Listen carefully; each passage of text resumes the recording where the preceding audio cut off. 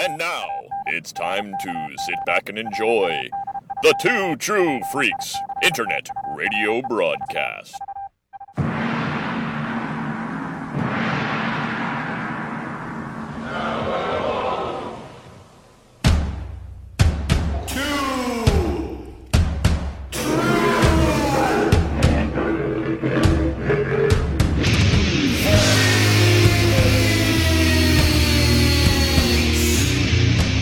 Ladies and gentlemen, I'm here tonight to tell you a very strange story. A story so strange that no one will believe it. I'm going to show you the greatest thing your eyes have ever beheld. He was a king and a god in the world he knew. But now he comes to civilization, merely a captive, a show to gratify your curiosity. Ladies and gentlemen, look at Kong, the eighth wonder of the world. You know, maybe my luck has changed.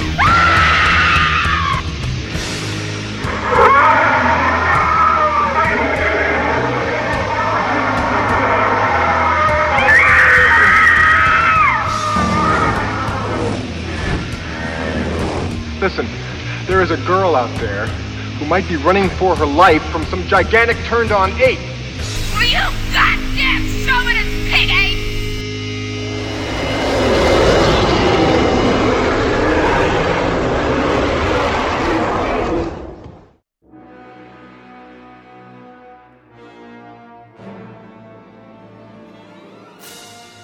Hello and welcome to the beginning of King Kong month here at Two True Freaks, and I'm Chris Honeywell, and I just have to say, I love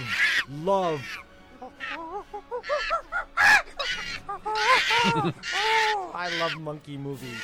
Oh, I love monkey movies. I'm all over them. I'm holding on to them with my hands and my feet, because my feet are hands like a monkey.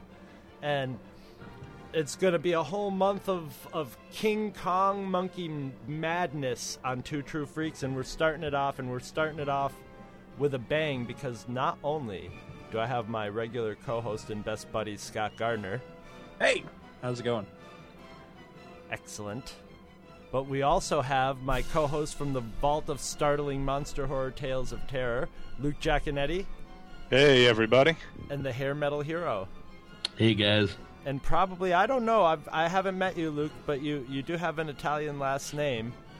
But yes. I think between the three of us, if you shaved all our backs, you could probably make a good-sized monkey out of it. I'm pretty hairy. Yeah, I did win a hairy back contest on a cruise ship once. I have a picture of Scott that displays some back hair, but I haven't been able to Photoshop it into a proper Two True Freaks picture yet. I tried to do it onto the Naked Hulk, but it didn't take. The graft did not take. But someday, something for all you listeners to look forward to. Oh yeah. But this time, we're starting. Since this is the first week, we're gonna start right at the very beginning. The granddaddy in the evolutionary chain of monkey movies, King Kong 1933. The old school Miriam original. C. Cooper. And I've seen this movie about 80,000 billion times, because it was one of those things where as a kid I read about it in monster books, and then finally PBS started showing that Matinee at the Bijou show, and they would play King Kong all the time, so I just got to see it over and over and over again. I just watched it again today, and I am all monkeyed up. Yeah. I don't know about you guys. Oh, definitely. I watched this part of it last night, part of it today, and it had been a few years since I had seen King Kong, but the thing about, you have to understand with me and King Kong, is that my father's favorite film is King Kong. Oh. And not the first movie I ever remember watching, but certainly one of the first movies I ever remember watching is King Kong, and I'm pretty sure the first movie character I ever quoted was Carl Denham. And what was that quote? Well, why do you think I brought along that case of gas bombs?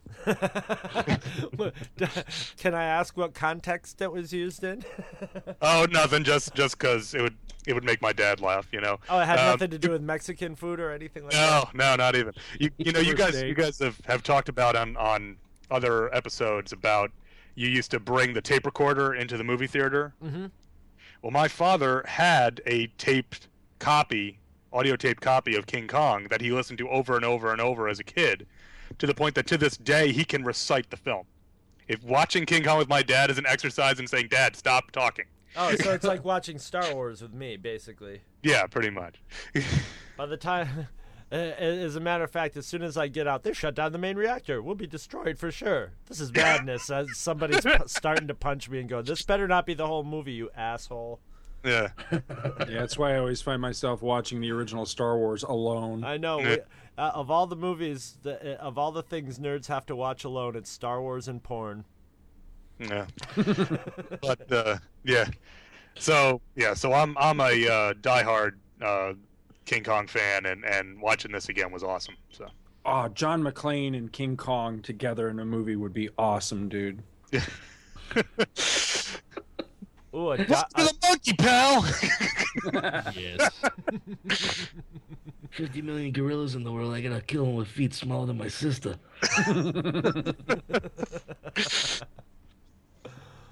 Oh my God. Fuck's driving that ship, Stevie Wonder? Anyway. Well, the first thing I notice about this movie that you don't get anymore is an overture. Overture. And that overture was not there for a long time. That was only restored relatively recently, considering this film is made in 1933. This film was made, cheese and rice, 79 years ago. Oh, jeez. Now you want to feel freaking old. But the overture was one of the first things cut when this film was re-released, and it was re-released numerous times through the 40s and 50s.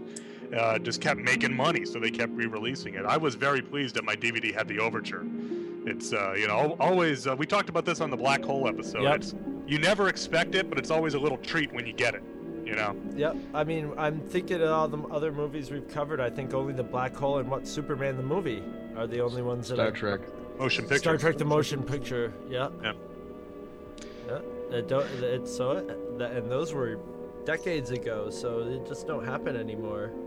Yeah. No, you gotta get that extra showing of the movie in. Yeah. What's also interesting about the openings after the overture and then the credits, we get the old Arabian proverb.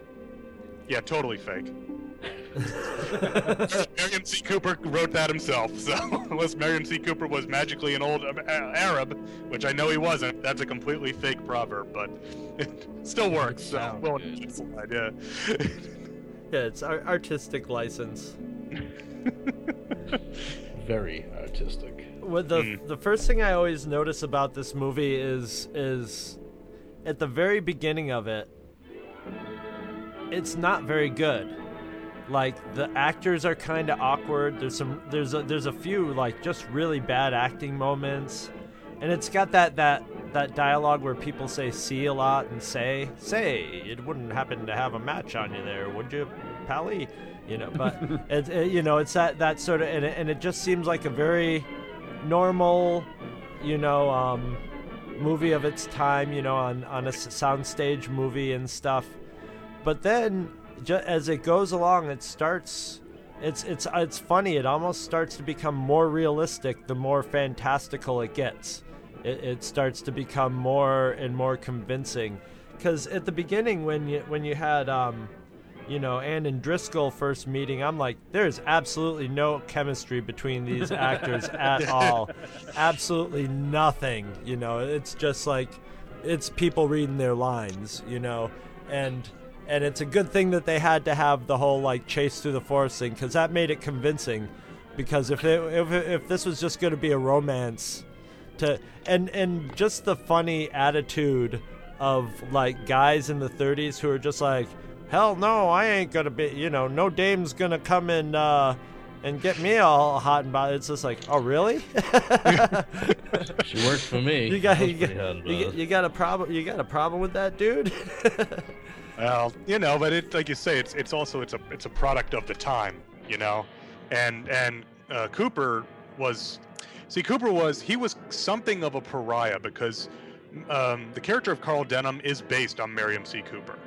he was this adventurer, this movie maker who traveled all over the world and just shot nature. And at the beginning, he's complaining to the press aid, to the casting agent, as to why he has to bring a woman along. He goes, because the public, bless him, must have a pretty face. Yeah. And Cooper was the same way. He just wanted to make his big spectacular nature films and do that, but his films didn't make any fucking money. So he kind of had to start making pictures with a story in them. And that's what in a way led to this, because he was like, well, how can I make a story that is an adventure but is still something I can sell? And that was, and it was, a lot of it was filming apes and such for a nature film that got him into the idea of how to make this type of story work. If you ever get a chance to, there's TCM shows a documentary about Miriam C. Cooper. I am blanking on the name right now, but I've seen it at least 2 or 3 times on TCM. It is fascinating. This guy's life, just not even involving making King Kong, but his life in general and what he did to make his movies and traveling around the world. He helped develop Cinerama, for instance, because he was a pilot. And so a lot of the early Cinerama films where he shot them himself from his plane kind of thing. Mm-hmm. So, that's not really important for the film, but it's good to, it's something to think about for why decisions were made also. What I like about Carl Denham in this is he's an unrepentant prick, basically. But he's not redeemed at any, he's not a bad guy. He's actually earnest and like he's a square shooter for the most part, but his ethics are seriously flawed, and he doesn't even, it's funny. I always expect at the end when he goes, "I'm Carl Denham." It's just like, I wouldn't be announcing that if I were you right now. Yeah. And the cop's just like, "Oh, Carl Denham, what do you think of all this?" And it's like, no, the cop should be like, "Carl Denham, you're under arrest for destruction of New York City for irresponsible showmanship." But he doesn't. That doesn't even cross his head that this is all his fault. It's all he's spinning it into the next big story by going, "Beauty killed the beast," and you can hear everybody going, "Oh yeah, Beauty killed the beast. That sounds great." So I love Carl Denham. He's one of my favorite movie characters of all time for that very reason. He serves the function of the antagonist, but he's not a bad guy. Right. But he's not. But he doesn't have to have a character arc where at the end he sees the air. Is this movie pre-Hays Code? I believe so. No, I think the Hays Code was the year before. I'm pretty sure Hays Code came into effect in 1932. Because the Hays Code is part of the reason why supposedly some of the things was cut. But let me know. You're right. Yeah. What the hell is a Hays Code? I'm sorry. it's the comics. Scantily clad women. It's the comics code of the movies. I think I'm wrong. The code was 1934, I think. Because I'm telling you, man, there's a boob in here. Yeah. Mm-hmm. There's a lot of just and watching this movie, even the way when King Kong fights, and just the violence between King Kong and the other monsters, is you could tell his nature photography really he really like captured the visceral primal battle of animals. They don't mess around. They break each other's jaws till they're dead. That's kind of the movie. Yeah. And with a sickening crack, and that must have been just like the first scene where he has her in the dress and he's doing the camera work on her, and I'm looking at it, I'm like, I see nipples. Yeah.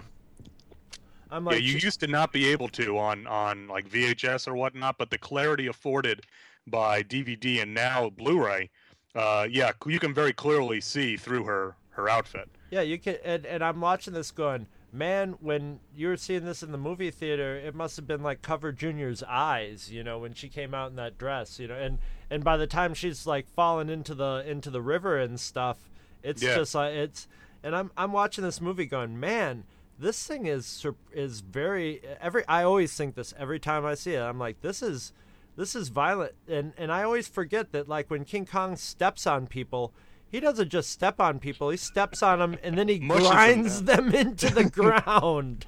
It's so awesome. Yeah. That's what I want to see my monkeys do, stub people out like cigarettes. And that's what he does. And he doesn't, and another thing I want to address is in those times, man, I always forget how racist stuff was in those times. Oh, yeah. Eggs for breakfast. Somebody said eggs for that guy was just like, that Cookie, guy was, he was just cut right out of that. I'm like, oh yeah, that's right. And then when you see the native, what was that other line that someone said? Oh, we're gonna see something that no white man. Crazy black man been here. That was the line I focused on in this movie. Is when Cookie finds the necklace on the ship. That's how he reports it to the captain. Crazy black man been here. I was like, really, dude? Okay. Something Denim no white man has ever seen. Yeah. But again, that was the time, though. Times, yeah. Well, I was gonna say, when you see the natives, I'm like, where did they get all those store-bought afros, man?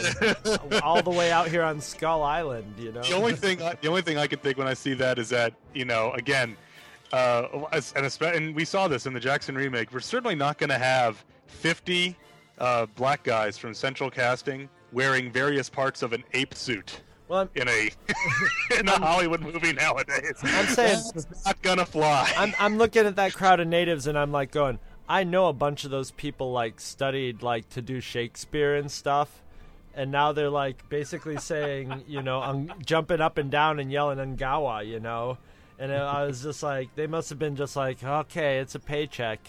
Well, that's true. When you were at Central Casting, it's what you did, And or you were playing, one of the field slaves in Gone with the Wind kind of thing, I don't. Right. And I swear to God, at one point I heard one of the natives yell, "Costco!"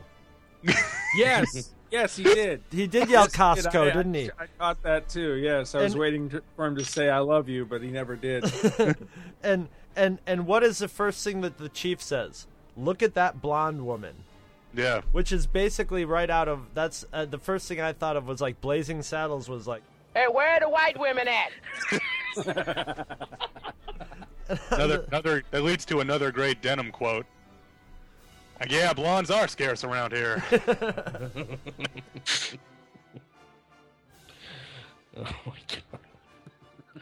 Oh, this is good old-fashioned family racism right there. But the thing is that it's not, it's not meant to be racist. They're a tribe of primitives that happen to be black. It's not, it's not like we're back in New York afterwards. Oh, look at that big monkey there. Not that kind of thing. So, no, it's no, it wasn't step and fetch it, but it was, but that was how natives were. That was how natives were in Tarzan movies too. It was, and what's funny is when they're speaking the native language, it totally sounds like an American.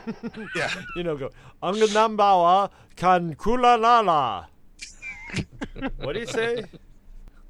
It's still, it just, I'm always floored by the special, how the special effects actually stand up. Yeah. To the point of where there's some little touches in it that are beyond even stuff that I'll see today. Like one of my favorite little touches is when you first see the T-Rex. He just sort of stops and absentmindedly scratches his eye.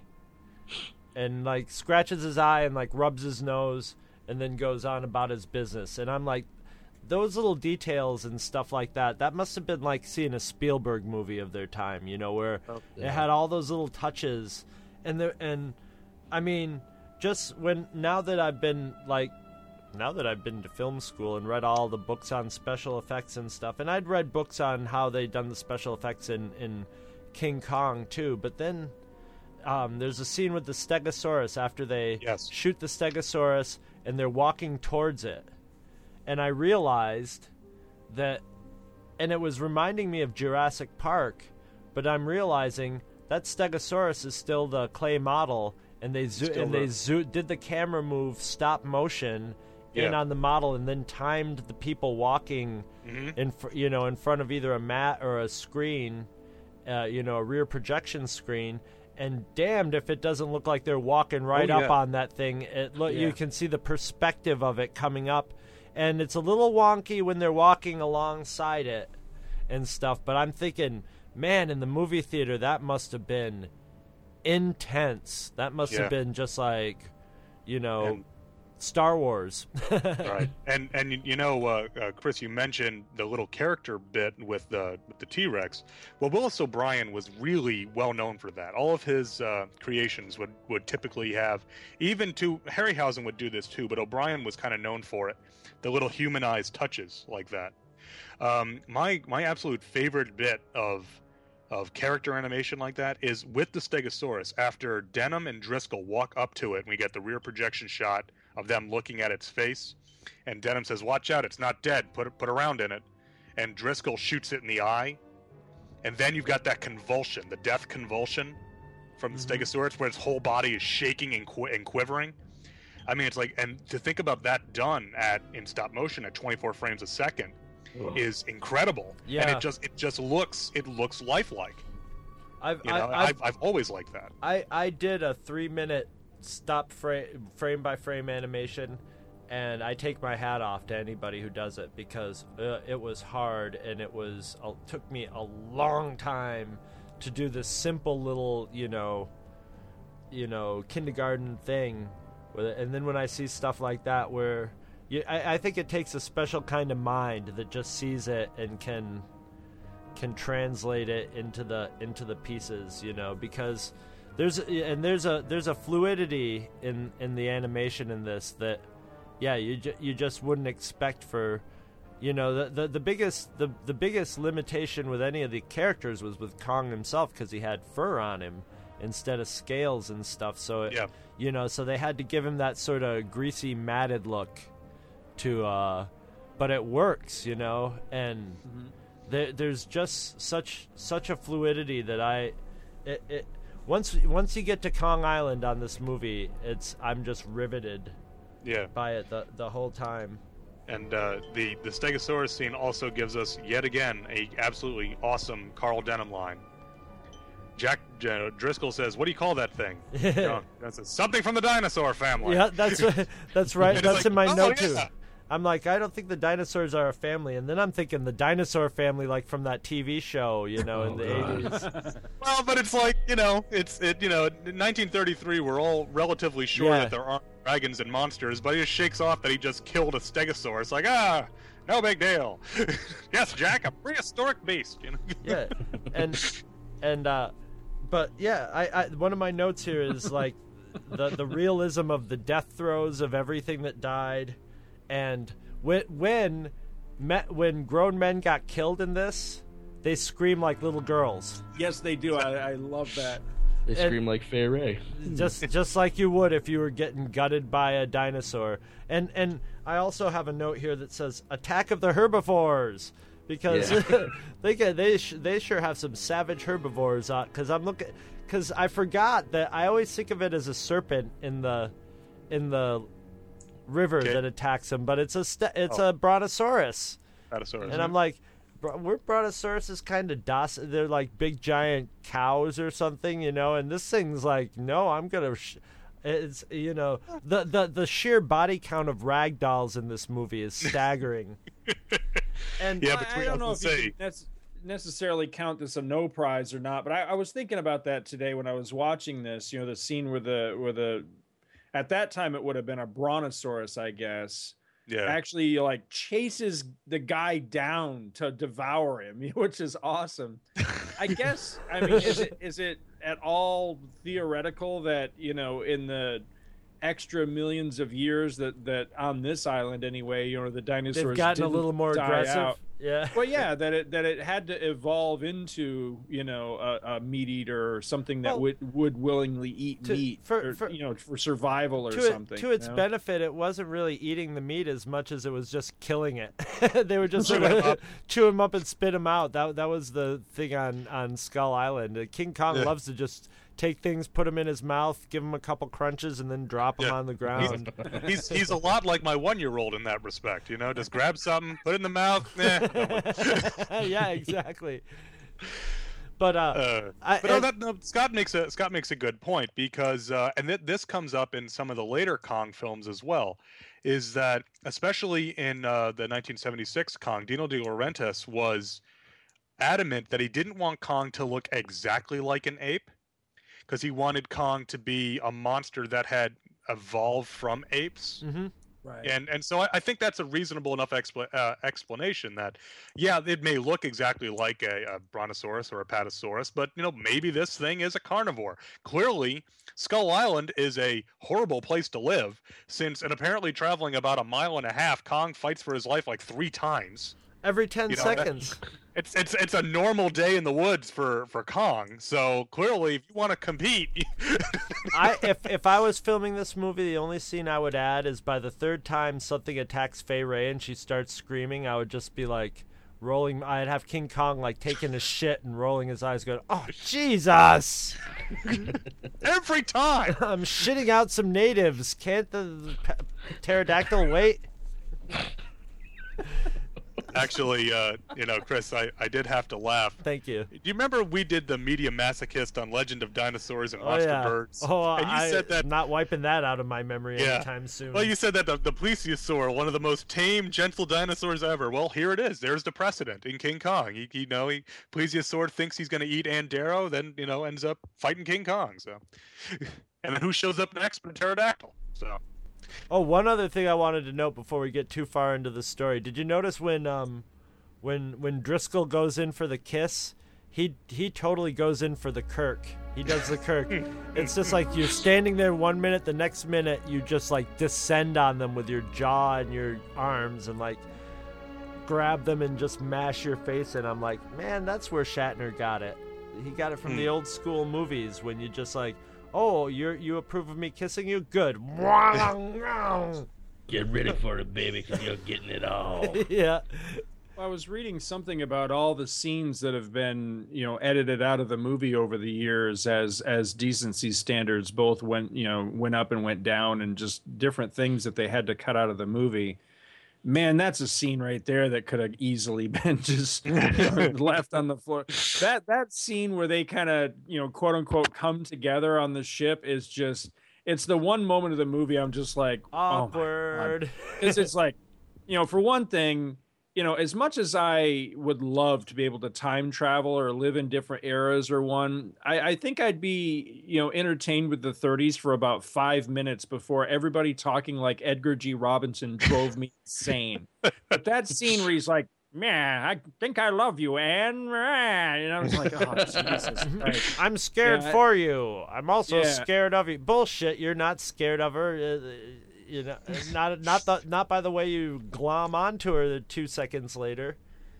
But that scene is just like, I only ever liked men, being a sailor until you came along, and it's like, I only found myself in the company of men on the long, cold sea voyages. Oh man, on a Simpsons Treehouse of Horror, they did a version of King Kong called King Homer. Yes.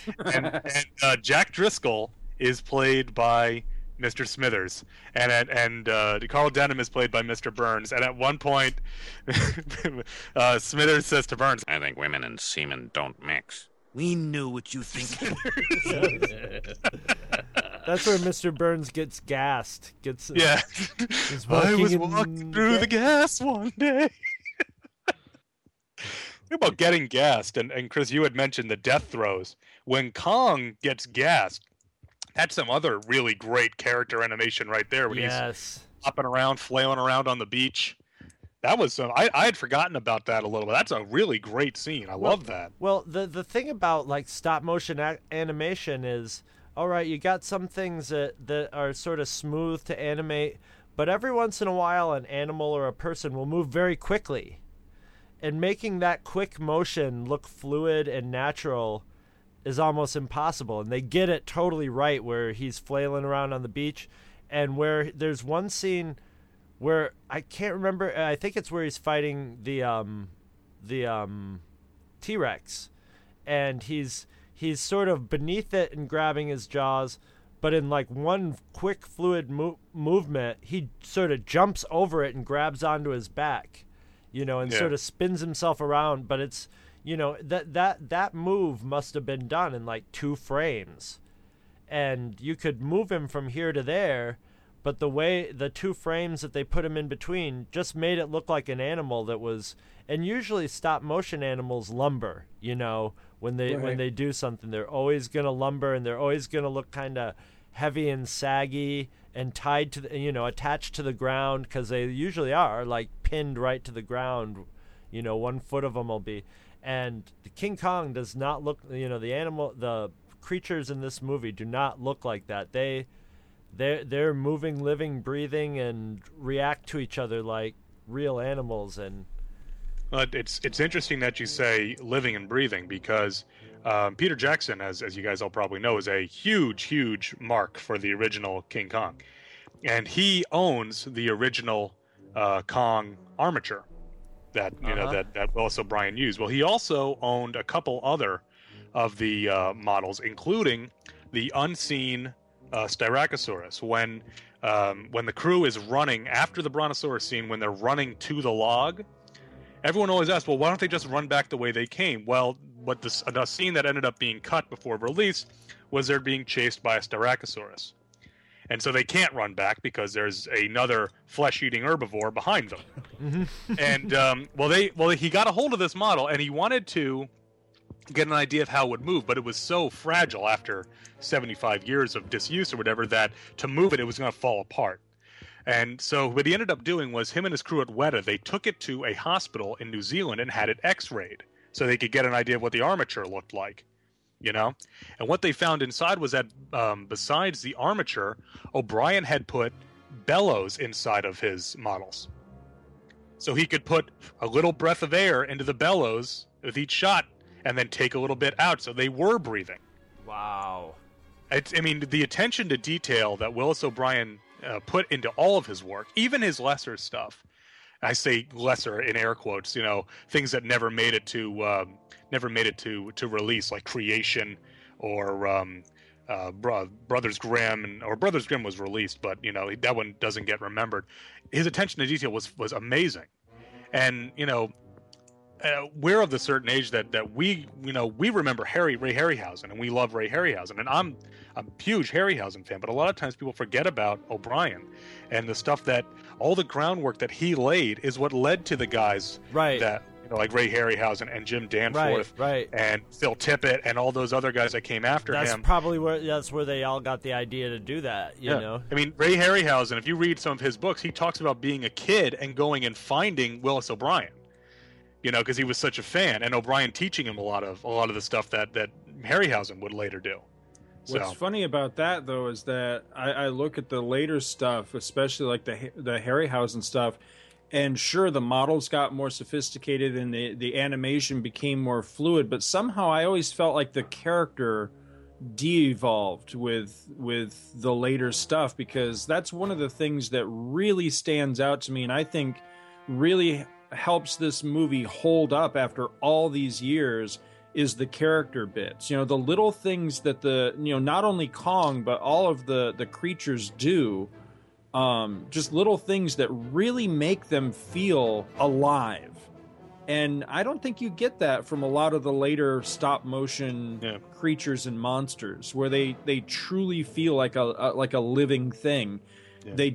They look like a moving thing, and I think that's why stop motion doesn't hold up so well in a lot of movies that are, years after this one, sometimes decades later. What I think King Kong got right, and that a lot of the other ones got wrong, is King Kong set it in a fantastical environment. It's set in a jungle on Skull Island. It's foggy with all these outcroppings and dense, it's a prehistoric jungle.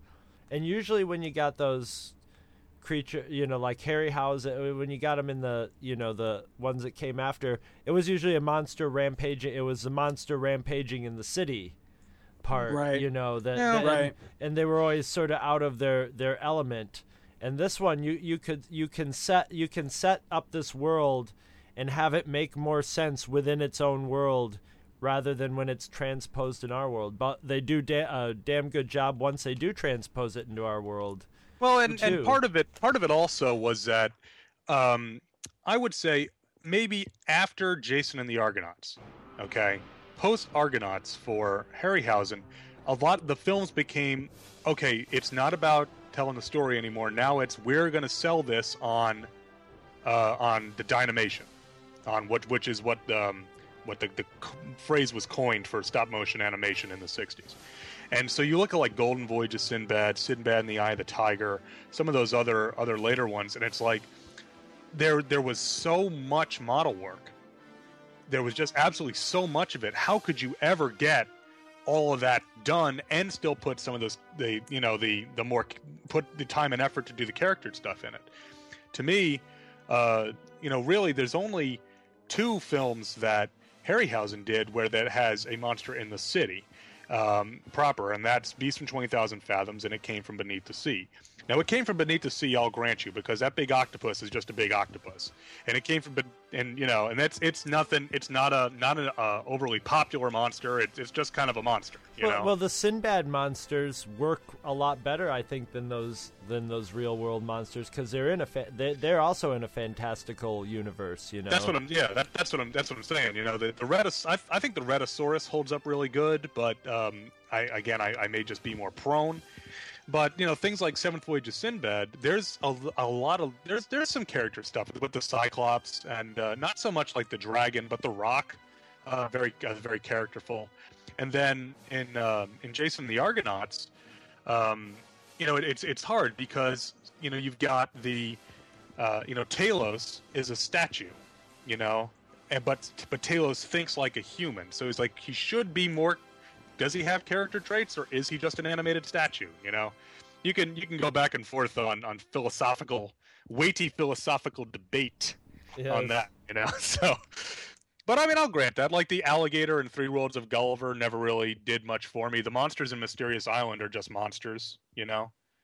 So I think you've got a point, Scott. And to the further element of that, the one that's always pointed to as O'Brien's masterstroke is not even King Kong, it's Mighty Joe Young. Yeah. And the parts of Mighty Joe Young that are always fawned over, and rightly so, is not any of Joe's action scenes. It's when he's in the cage underneath the club, and it's all the little character bits with him interacting with I'm blanking on her name, but his friend and her, the leading man and all that. Those scenes are the money shots, so to speak, in Mighty Joe Young, because it shows character and it shows emotion, and it shows it really, really well. Well, this movie definitely was probably one of the first movies where they really this movie is it's really funny, because when I was watching it, one of my, and I'll get into this more once we're towards the end of the month when we get to Peter Jackson's King Kong, but I've always thought Peter Jackson's King Kong was way over long. I enjoyed it, but I thought it was just a bit long, more than a bit long, but it wasn't boring. But when I watched this movie, at first I always think King Kong's like an hour and 10 minutes long, but it's like 10 minutes away, shy of 2 hours, which was long for its time. And then I'm realizing, well, the Peter Jackson movie, it unfolds at the same rate, at like the proportion of time before you get to Kong Island in the movie is about the same proportion. So he sort of timed it the same, but just padded everything. There's more to it. Padded it all out. So it's it's very much like the original King Kong with everything proportioned up. Because this King Kong, the new King Kong, was very violent too, and I think he was like, all right, I have to make this as violent now as that was then. So he threw in the scene that they cut out. I don't know if they did they cut it out, or did they just never film it with the scorpion creatures in the bottom of the ravine, the spider pit. Yeah. From what I understand, for a long time it was assumed that the spider pit was censored, but according to his own notes, Miriam C. Cooper cut the scene out himself, because the story goes that they were at a test audience, and that after that scene, that was all the audience would talk about. That's how gruesome the spider pit was. And so they cut it out because they said it basically killed the flow because nobody was into the story anymore. They kept talking about the big bugs. And what's interesting is that if you have not the first DVD release of King Kong, the first release was part of a 3-pack with Son of Kong and Mighty Joe Young. I think it's the special edition one. Peter Jackson has actually recreated that scene because the models still existed. The models showed up as background props in other films that RKO made, amazingly enough. Like the spider, there's a scorpion-looking one, there's a lizard, there's a couple of different monsters that O'Brien made. And so he basically recreated that scene by taking a look at what he could see of the models and, what they knew existed. And the O'Brien did a conceptual sketch of what the scene was supposed to look like, and so they refilmed it, and so that's a special feature on certain DVDs. I don't have that one, so I haven't seen it, but certain Peter Jackson Kong DVDs or the original? No, the Cooper. Oh, neat. Yeah, as I said, I want to say it's the second release on DVD. It's a special edition, but I'm not 100% sure about that. The scene where he's shaking people off the log and the rag dolls are falling into the ravine totally reminds me of when Scott and I were kids and we'd drop action figures into the creek, and because you hear like this and we would do those same screens. I was like, "Aye!" but it would be like, "Aye!" and it would just cut, and we would just do the scream until it hit something, or if it bounced off something, you'd be like, "Aye! Oh! Aye!" and then just cut it off with it. And each one of them was doing that, just like it. I was watching it, just cracking up because it reminded me of little kids, playing sadistically. I love it when rag dolls buy it. Oh my god! It reminds me of that Firesign Theater movie where they did voiceovers of all the old serials. And what is it? The Rocket Man is like fighting someone like on top of a train or something, and then they do the really bad jump cut where they're wrestling around, and then all of a sudden he's wrestling a dummy, and they voice over, "Take this, dummy," and then he chucks him off the train. Yeah. But in all comedy, that you have to see it. The timing of it is what makes it special. Yeah, and I love seeing old 1933 New York City too. And the first establishing shot of Times Square.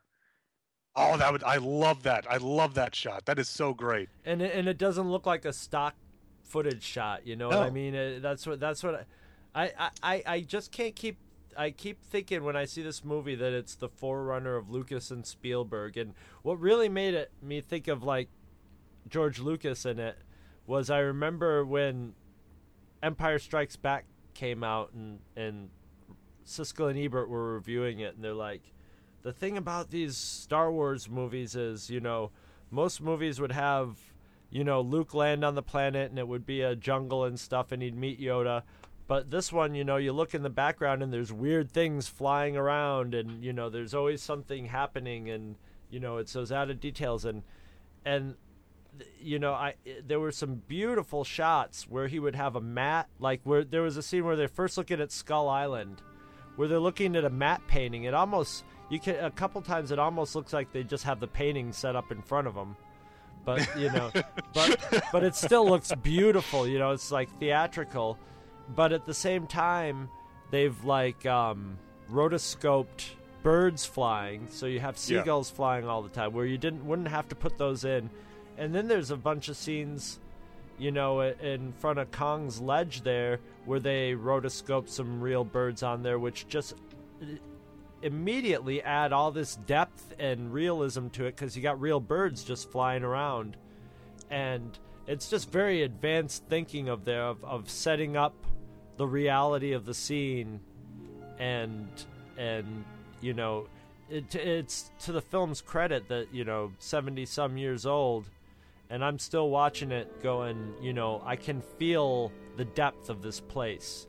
I don't feel like I'm watching a quaint old movie. I get sucked into being on Kong Island, like when by the time they drop off the cliff you sort of have in your head a mental layout of Kong's little home there. You know, he's got his sort of cave inside and his ledge where he can hang out and observe his territory and stuff. And it's that sort of thing that makes you actually live in that world, you know. And I mean, people must have gone. Well, people did go ape shit over this movie. Huh? They went berserk over it. You know, it just had legs. It had legs until we were little kids. It still had legs into when we were little kids. It wasn't like packing theaters, but it was still kind of a sensation. You know, people are still like King Kong. You know, and the really one thing that a lot of people don't necessarily realize is not only was Kong a sensation here in the States, but around the world. Mm-hmm. King Kong was one of the first American films brought over to Japan after the war, and the Japanese audiences fell in love with King Kong. You think it influenced them at all? A little bit. A little. I mean, the scene that I always love. I've always loved the scene where I wish Kong I wonder if they ever thought about, if they ever considered using stop motion, though. That's the one thing. Well, I have a little factoid for you, actually. But real quick, let me just say that the scene that is the most one-to-one, let's just say, is when Kong destroys the elevated subway. And I do love that train derailment, because again, there's little things going on. If while Kong is smashing the top of the train, if you look underneath it, there are people that some of which are stop motion and some of them are rear screen projection. People climbing out of the car, and you don't even notice that the first time because you're watching Kong, go bonk bonk on the head to the train car. But that scene directly influences a scene in Gojira in 1954 where Goji steps in front of the train and the train crashes into him, and then he picks it up and chomps on it and throws it in his mouth. The train scene was done specifically as an homage to King Kong. And then in 1984, in The Return of Godzilla, which was the first modern quote-unquote Godzilla movie, they do another train scene, this time with a Shinkansen, with a bullet train. And Goji picks it up and he looks in the window just like Kong did in the original King Kong. So, that again, that was done directly as an homage both to the original Godzilla film and to King Kong.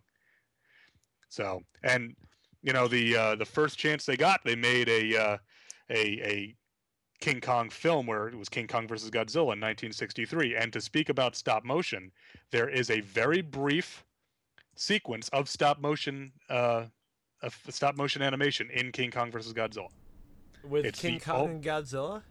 Yes. Oh, wow. Where basically it's during their final fight and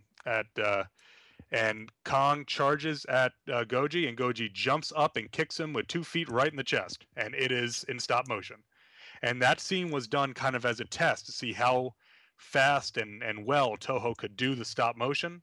And it was determined that it was going to take too much time and too much money. Yeah. So they went back to suitmation. So, see, and that's the thing also. I mean, the folks who listen to the entire family of Two True Freaks Podcast Network podcast know that I'm, if you listen to Earth Destruction Directive, you know that I'm a hardcore Japanese giant monster fan and love suitmation. And my father, as I said, a huge King Kong fan and a huge Willis O'Brien and Ray Harryhausen fan, loves stop motion. And so there's always been that bit of a friendly rivalry between King Kong and Godzilla.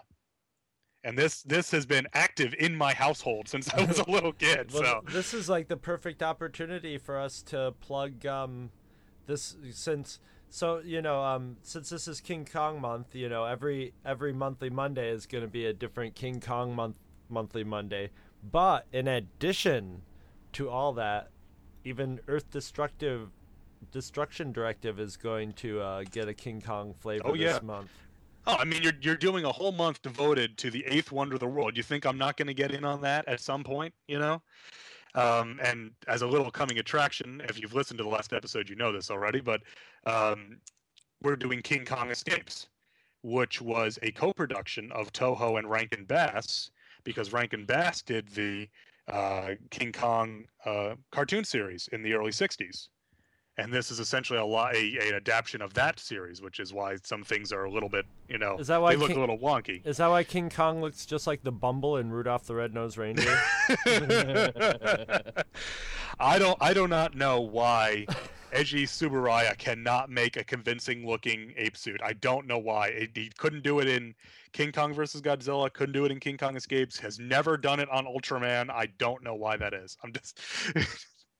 I guess maybe it's anthropomorphizing, but they always have a sort of Asian look to them. Yeah. And it's like, and when you go to Asia, the monkeys in Asia don't look Asian. They just look like monkeys, They don't have Asian characteristics. So I think that's what makes, and I don't know if it was just there to say, like, this is a Japanese movie. And are you saying that all of them look the same to you, Chris? No. All those King Kongs look the same to me.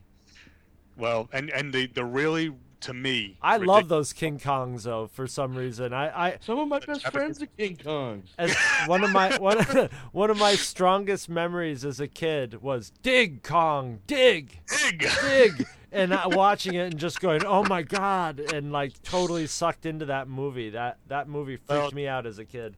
All I want to say is I'm going to be talking about this later in the month, but it's absolutely amazing to me. You may, if you have to make a robot ape, the suit looks fantastic. A real ape can't pull it off with this equipment. That is, I will say, for a long time, I have to give credit where credit is due. Rick Baker's suitmation techniques in the De Laurentiis Kong for a long time were, in my opinion, the best suitmation we had ever seen in any film. Mm-hmm. Now, I think that we have since surpassed that with some of the later Godzilla series films in the Heisei and Millennium era, but for a long time, that was pretty damn good stuff. Well, in my opinion, it's never the suit; it's who's in the suit. Right. And in Kong 76, who'd they have in the suit? Rick Baker, the king of the suit. That's king of the suit. That's the thing. It takes a certain person to get in an ape suit, and these days you have Andy Serkis who's now the suit is digital, but he's still doing the ape suit. That's why when he does Gollum or King Kong and stuff, it has more personality than your average computer CGI thing, because there's actually a human and that's what I think with like the Willis O'Brien and the Harryhausens and stuff that you don't see when you see a CGI movie these days or something like that. You have a whole team of people working on that creature to make it realistic and stuff. Whereas like with Harryhausen and Baker and stuff, they're like the soul. Like Harryhausen was putting and Willis O'Brien are putting their personality into the animations because they're doing it. And they see it in their head, and Rick Baker, feels it because he's a monkey. So you end up getting the personalities of the humans involved in it, yes. And that's why that's what makes just good art in general. Yeah, and again, like you said, that it's not the suit, it's the actor. That works even with the suitmation. A lot of people don't realize this, but the same actor would play Godzilla in several films in a row, and it would build his character and how he would react and things of that nature. And you're absolutely right with the with the stop motion, if there's a conscious decision and there's less degrees of separation when it's you and your hands and your camera and you're doing that stop motion and you're bringing this creation to life, as opposed to you're dragging and dropping and drawing stuff on a tablet and then uploading it to a rendering software and then putting a bitmap on it and then putting a texture map on it and then doing the wireframe and all that. There's too many layers of separation there. But there's analogs to that in making the armature and then making the foam musculature, and having the team. Yeah. They had teams of people doing that. But when it came down to moving it gets too obfuscated when you're doing it. That it's too easy to do that on the computer nowadays. It's too easy to have a bank of computers with people just working on it and stuff. And it's sort of the same as with when Disney does an animated movie, they'll have one person in charge of each character, to make sure that character has like a human behind it, molding it and shaping it and keeping a consistent thing. And that's what I think that, and just to bring it up, someone who doesn't get mentioned enough as a unsung ape suit hero in Monkey. Now that would be a game I would buy. Instead of Guitar Hero, Ape Suit Hero. Ape Suit Hero. And I'm looking in my closet right now at my monkey suit too. I should be wearing the body of my. It's too hot to, but I should be wearing the body of my monkey suit whenever I podcast this. The exact opposite of Scott Gardner, who's sitting naked. I'm sitting in a rubber and fur suit. But oh yes, unsung monkey legend, John Landis.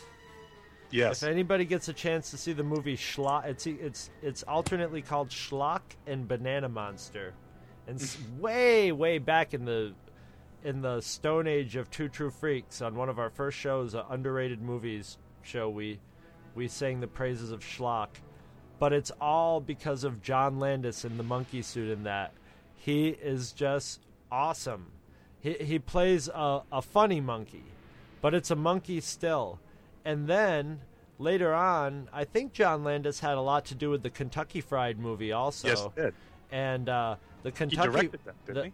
Well, I think it was maybe he directed. Maybe there might have been more than one person involved in it, but I think he may be credited as director, is what I'm saying. Yeah, I know one of the guys who later on, one of the brothers who ended up in Airplane, had stuff to do with it, but they bring back. They got. I believe that's Rick Baker in the monkey suit in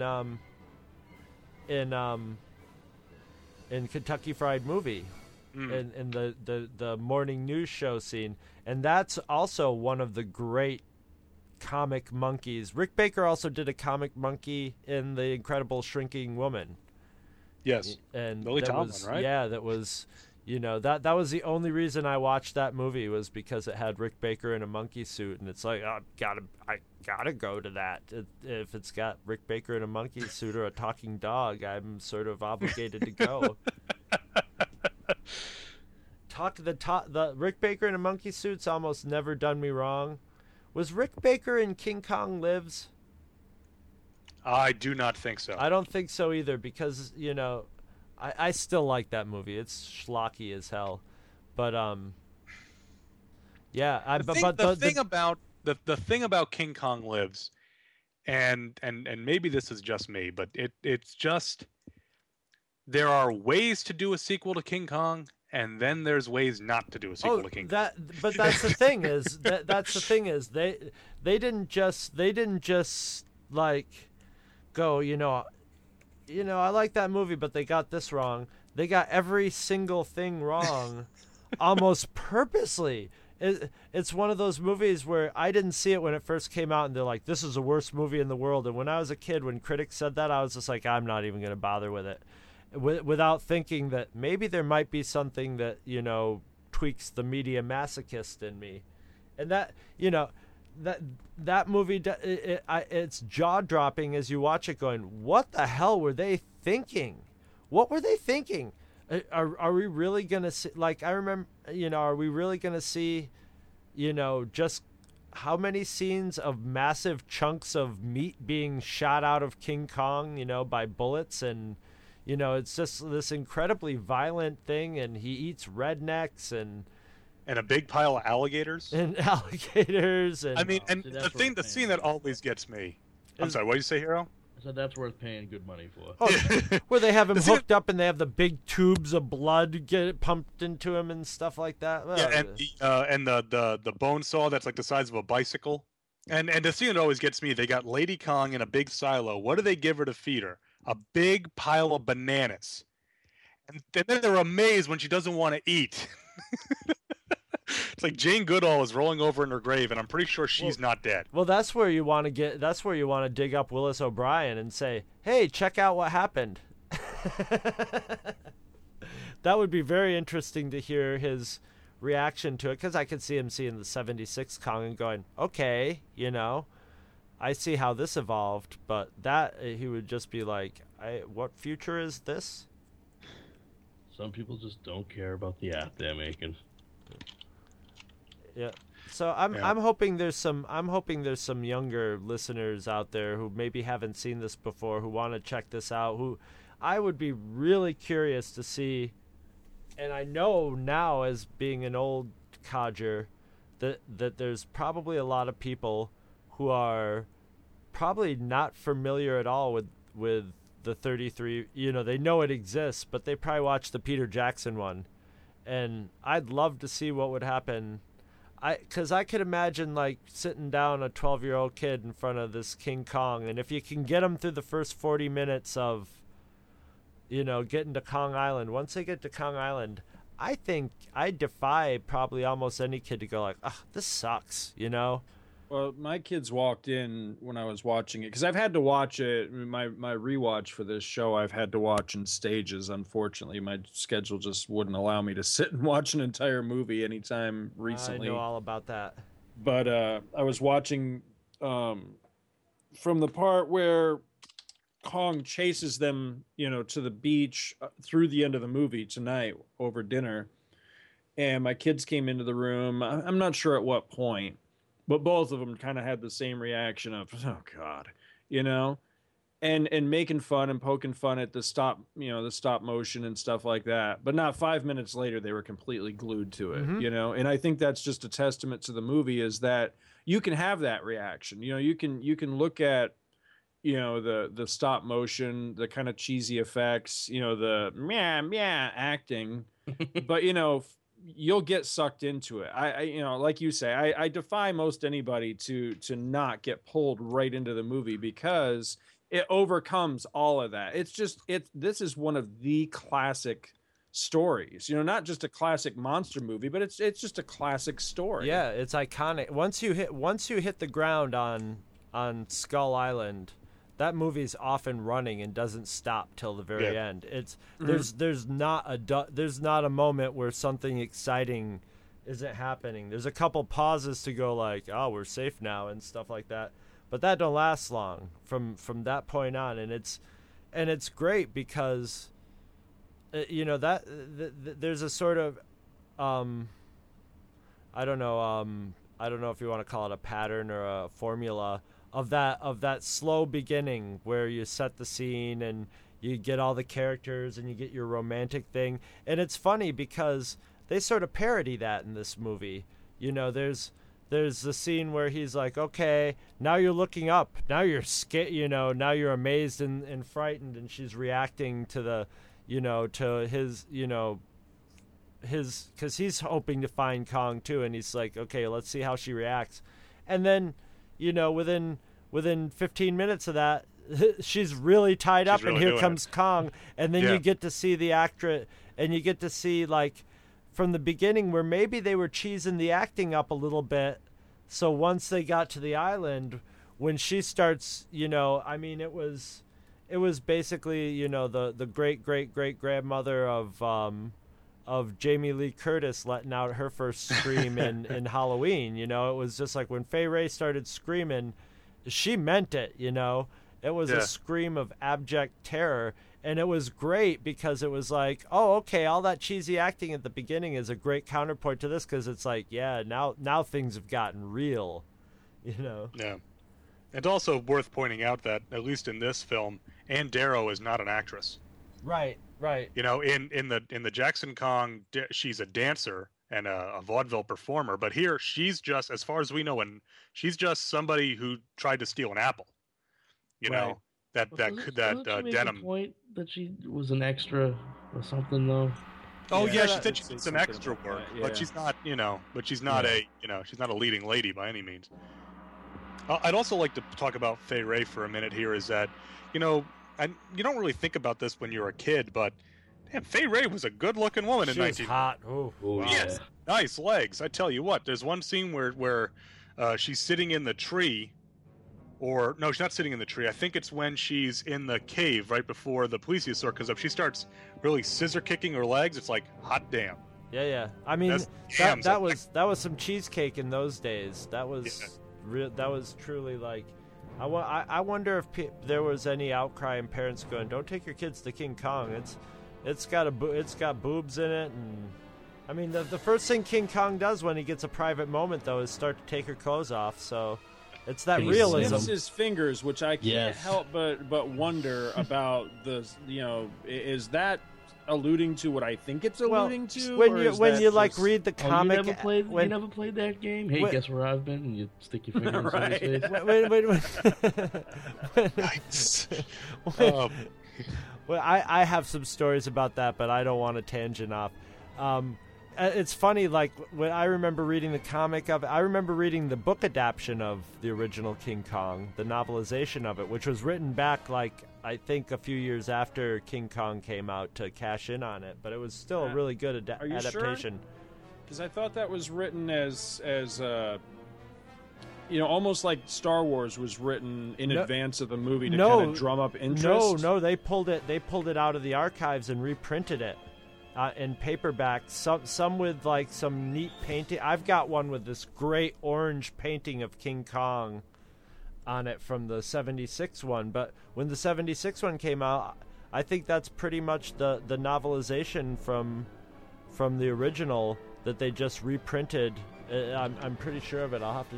What I'm saying is the original novel to Kong. Wasn't that written in advance of the 33 movie coming out, or you're? Oh, maybe. You're saying maybe it was, but it was out around the same time as the movie. It was those go for a mint on the eBays. I've noticed the original hardcovers and stuff. If you're talking an original, but it's been reprinted a zillion times because I've been watching one that I've been thinking about bidding on that's like a penny or something. So for now, yeah. But. When I read the novel and the comics and stuff, King Kong was supposed to be sort of playing with her hair, but when I'm watching that, it don't look like he's playing with her hair. And I think in those days that animators were men too, and they were not above like putting in a little something that the adults are going to notice and go, yeah, I think that's what I would do if I was King Kong in this situation.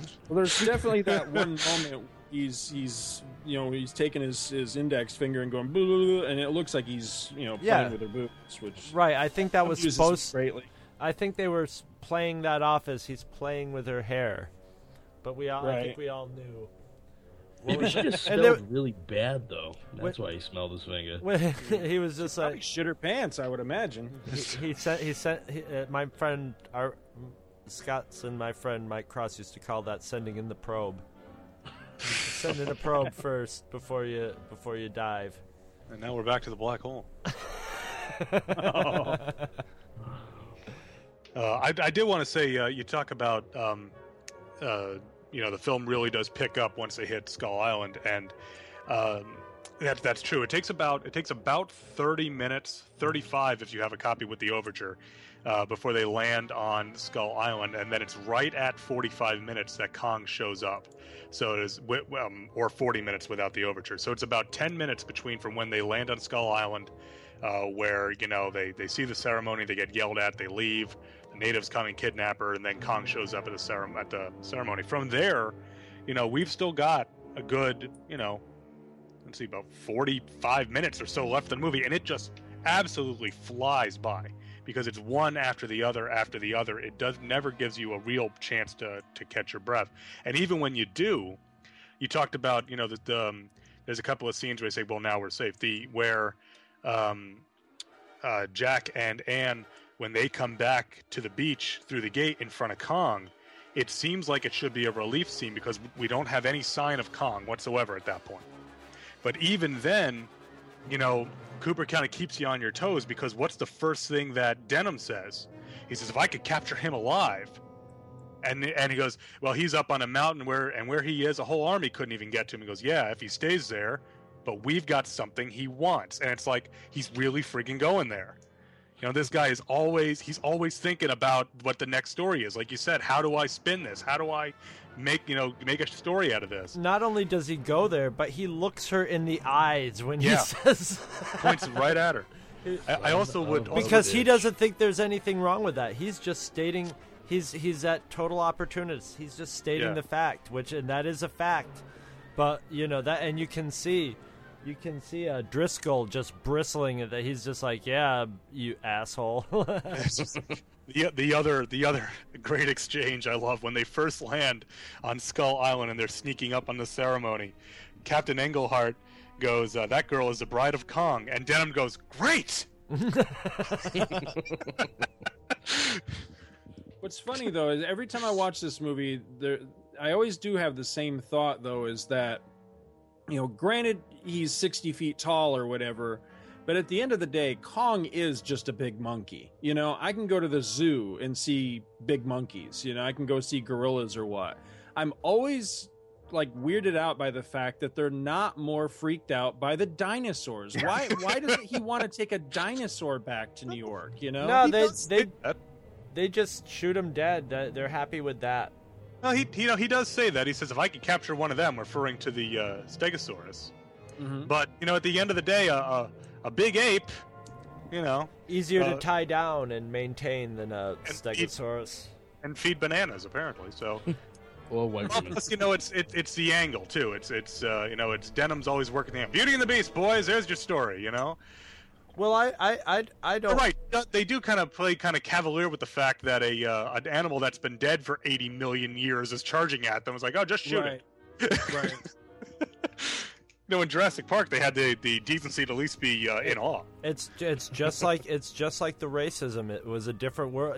When he was talking at the beginning and she was like, "Do you always do your own camera work?" And he's like, "Well, I basically had a cameraman who was a pussy, so I do my own." And he was basically like, we were filming a rhinoceros, a white rhinoceros running at us, and he didn't trust me to shoot it dead before it got and just the the crassness of him going like, I wanted to get a good shot, so we're gonna kill a rare white rhinoceros, to get the shot of it running at us.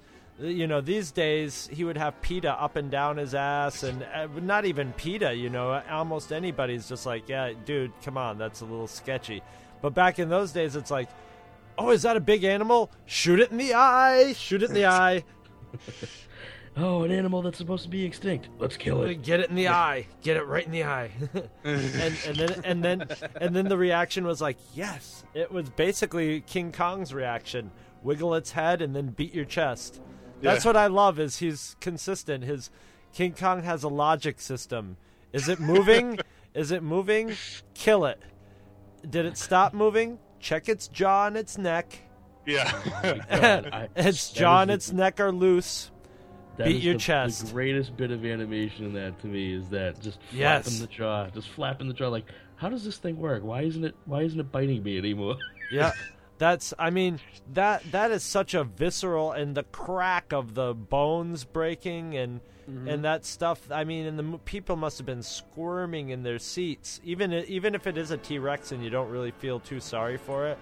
It's just it's pretty intense. That's a pretty horrible way to die, too. Yes. Yeah. I often question if that would be a deadly thing, if the T-Rex should have just lumbered away with its bottom jaw hanging, going, oh, what the fuck am I going to do now?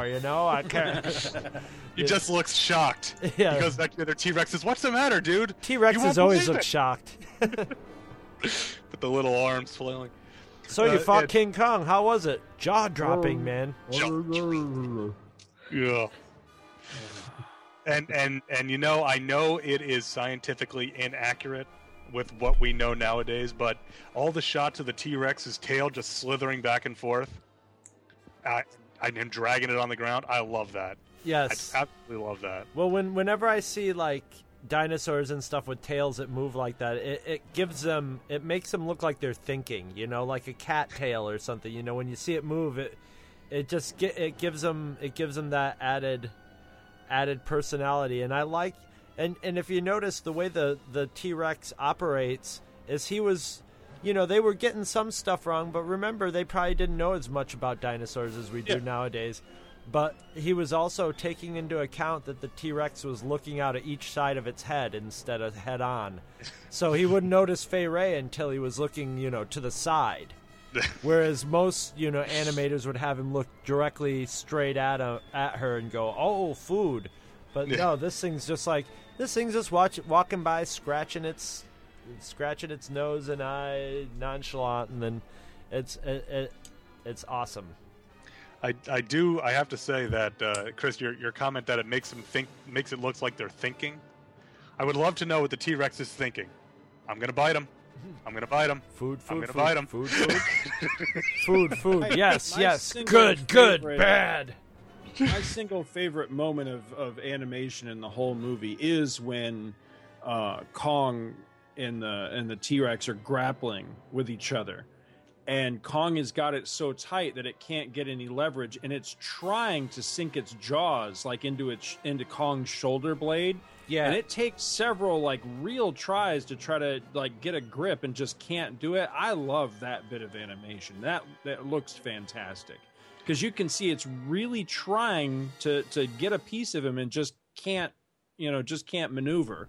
And the physics of it works. It's right, exactly. It's not just like somebody's, like a lot of times when you see people do claymation or animation, the people that aren't good at it, it's their idea of two things fighting. So they they play with the limitations of whatever characters they have.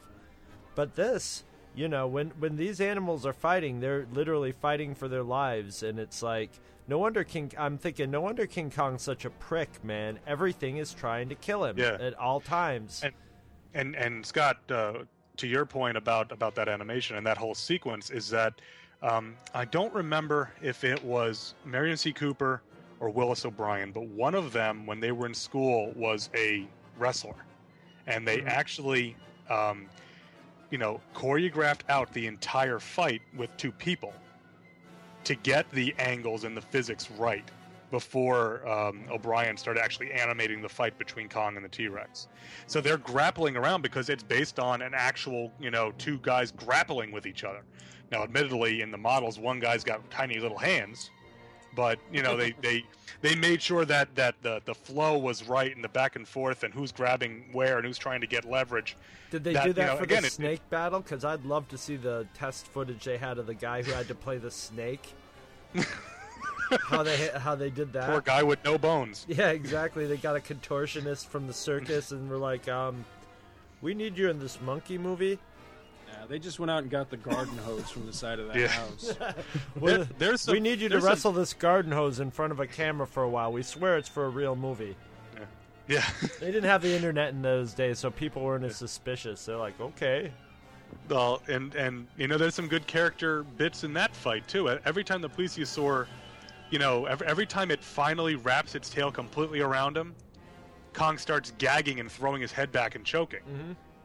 But as soon as Kong's able to fight free a little bit, he recovers, and it's every time it's every time he gets the tail fully wrapped, starts freaking out and gagging. I always like that, It's as soon as he gets the full constriction going with the choke, he starts feeling it. What I love about this, another thing I love about this movie is when the killing is equal. Kong's killing is equal opportunity killing. Like, I mean, when you think about the racist overtones of this, what was another line? There was another line. Oh, they're up to some of their demon tricks. But when he's running a rampage through the native camp and he's chewing up natives and stuff, and I always think in a movie like that, it's like, okay, natives are like red shirts. They'll wipe out tons of them. But when he gets to New York City, and you'd think, okay, you probably won't see Kong kill as many, white folks as horribly. But guess what? Yeah. No, he has no problem. I love it. He grabs that one girl. That's my favorite. Upside down and throws her to the street. He's just like, is this my girlfriend? You're not my girlfriend. He could have just as easily put her back in the bed. Just as easily. But he's just like, I don't like you. You don't smell the same. Well, after he's been touched by Kong, life isn't worth living. But and then the Kong funk will never go away. Oh, but I thought about that poor woman was sound. Think about being sound asleep, and you hear your window break, and you wake up, And the next thing you know, a giant rubber hand is grabbing you and you're hanging over Times Square and a monkey's looking at you. And this has got to be just... I don't know. If there's a way to go...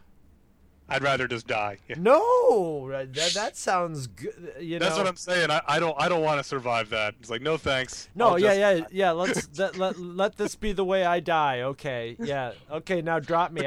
Because if I tell this story at a cocktail party, nobody's gonna fucking believe me. Well, hopefully they would believe you after King Kong wrecked half of New York's. No, they're like, oh yeah, sure. Kong grabbed you out of your bed and held you up and put you back. Yeah, whatever. I'd be like, I still got my nightie. You want to smell it? It smells like gorilla palm. You tell me how that smells, because you know how gorillas wipe their ass with their hands. So yeah, Fay Wray probably was like smelled like the gaming section of Dragon Con. Ooh. Hey everyone. Faithful friend and acolyte of the Two True Freaks, and gallant co-host of the Vault of Startling Monster Horror Tales of Terror, Hair Metal Hero here. Are you like me? Well, obviously you aren't as awesome as me and my mellifluous singing voice, but that's forgivable. Moving on, do you like to attend cons? Of course you do. I mean, I don't. But that's only because if I want to be seriously depressed and grossed out, I just stand naked in front of a full-length mirror. Ladies, call me. But if you do attend cons, you know what the biggest downside is? No, it's not the registration line, or the mobs of people, or the insane markup on bootlegs of the Star Wars Holiday Special. It's the dreaded con funk. Yeah, that's right. It's that one-of-a-kind pungent aroma that smells like stale piss, rotten Doritos, and days upon days of mouth-breathing, eyeball-licking, basement-dwelling nerd B.O. Well, I'm here to tell you that help is on the way, from none other than all the hard-working scientists here at DiManzo Corp Advanced Olfactory Labs, deep below the bowels of Milan, Italy. Dufo has graciously provided a sizable grant for scent research in the brave hope that one day he can finally attend a big show, incognito of course, without having to continuously retch and gasp. And let me tell you folks, this shit works. What is it, you ask? Why, it's none other than Con Funk soap. Yes, that's right. Con Funk soap contains copious amounts of bleach, rose petal extract, and the dried up essence of the tears of the unborn. That's where the power lies. It's guaranteed to make the average con-goer who smells like a flowering anus go from repugnant to tolerable. Just slather it on and let it soak in, rinse, and repeat. Don't forget to get your grundles and fupas some extra attention. Hey, no one is saying don't attend the cons, but now you don't have to smell like you do. That's Con Funk soap, another fine product from DiManzo Corp. Con Funk soap, it's the least you can do. DiManzo Corp of Milan, Italy takes no legal responsibility for allergic reaction to baby tears. I would have liked to have seen, like, maybe someday we should do a director's cut where where after Kong's dead and she's like, well, at least we're getting married, and he's like, about that, I don't know if I can live with the smell and every time I think about how, like, you were with that big black guy from Skull Island, I can't get it out of my head. I feel inadequate after I can't take you to the top of the Empire State Building and shake you around. Here's the thing. What if he's into it? He might be. Ooh, what if he's like a cuckold? Or what if it? Yeah. Tell me about Kong again. Yeah, he was strong, wasn't he? He was much stronger than me, right?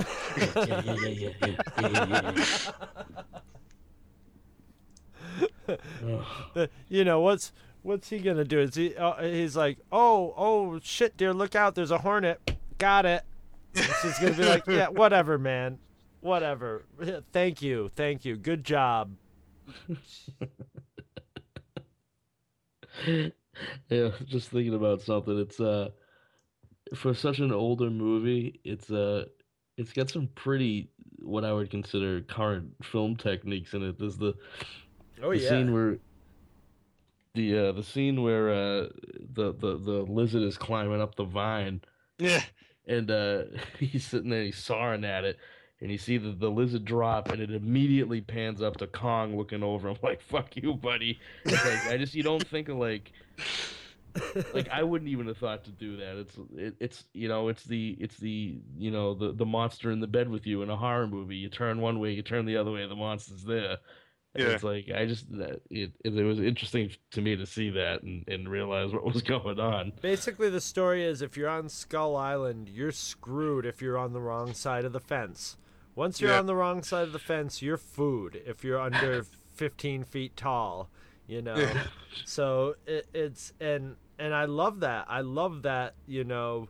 And if you really think of it, that's a trope of modern movies, is that constant, you know, not letting up, you know, that started like in the 70s with the hardcore cop movies and stuff, and it's, you know, been the evolution through the action movies to where we have our like Matrix style things where it's like that. Once the movie gets going, it keeps you on I don't think it was a long time after King Kong before anything that came out of Hollywood ever hit that.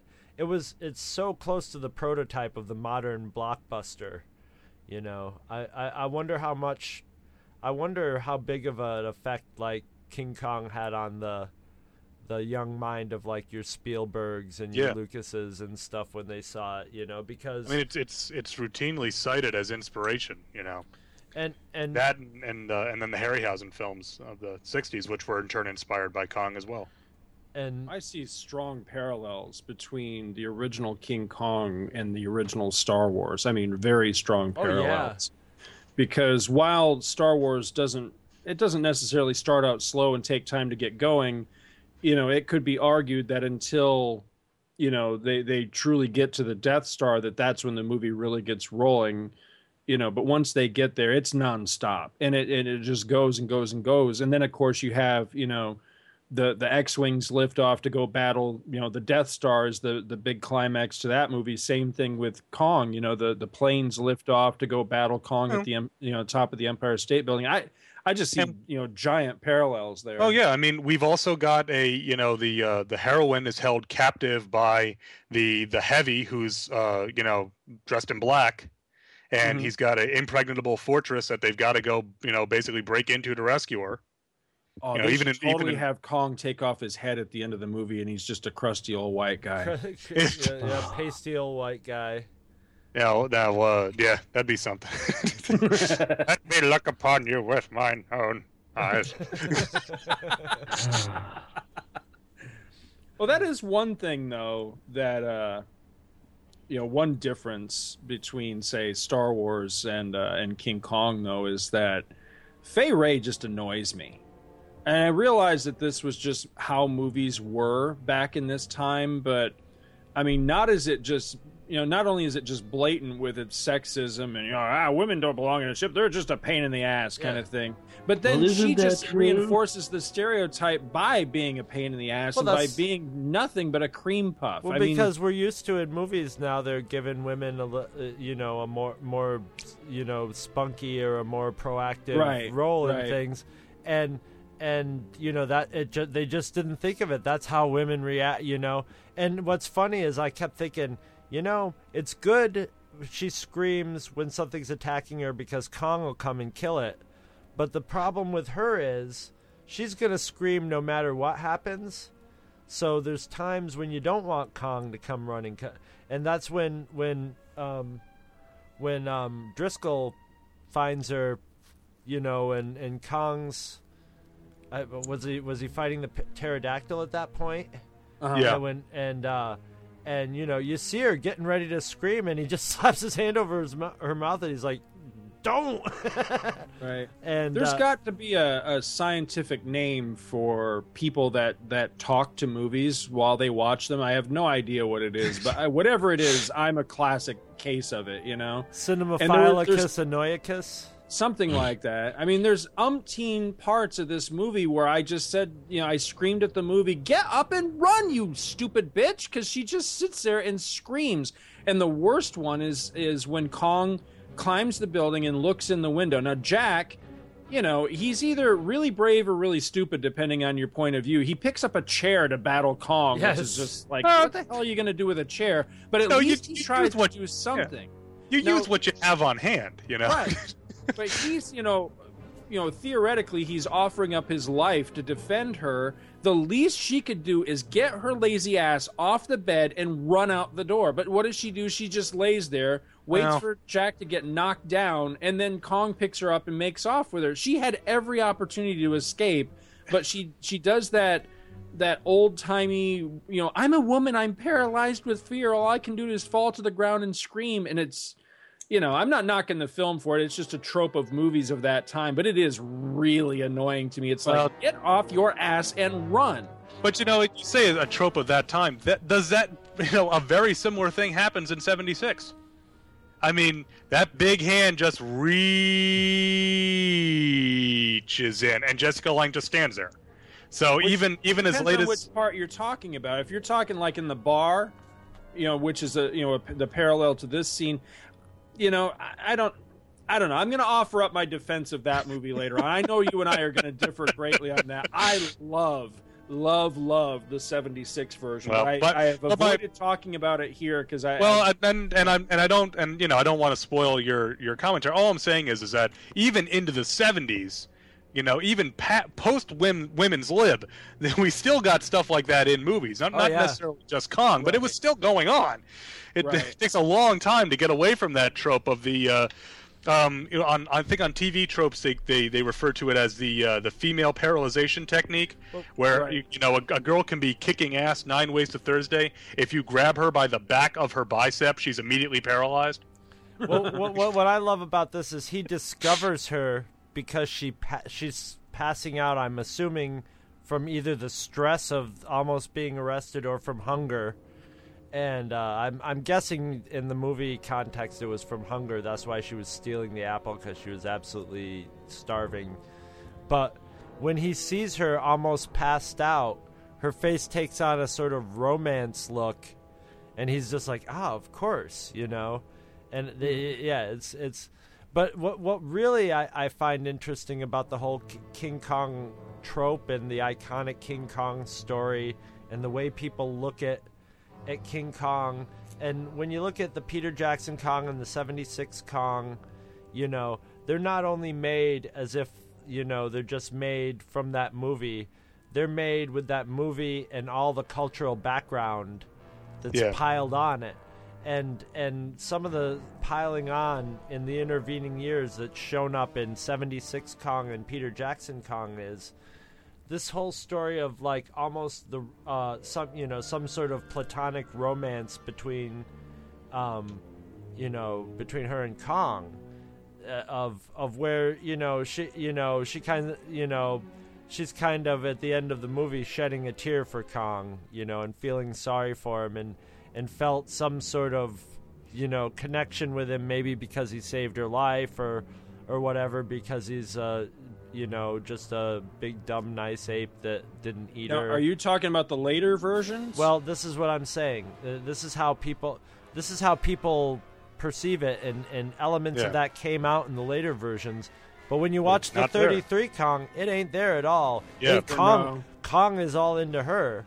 But she ain't having it. She's scared to death of him. She don't want anything to do with him. She never wants to see him again. She wants, she's, when is he dead? Good. Well, he ain't coming after me no more. I can get on with being a famous actress. And the other, and especially in the Peter Jackson Kong, and it's like probably because it's evolving in our culture. She's communicating with him and doing little dances with him and stuff. See, I think she's only doing that to stay alive. That's the impression I got. Well, but by the end of it, she's by the end of it, she's yelling at it, and in the Jackson Kong, Anne is yelling at the planes not to shoot at him. Yes. I think you're right. I think it's to me, it's one of those things. I refer to them as everybody knows that situations, where a lot of times. We always try to make a Star Trek connection. Everyone assumes that Captain Kirk every episode said, "Beam me up, Scotty." And we all know that he never said it.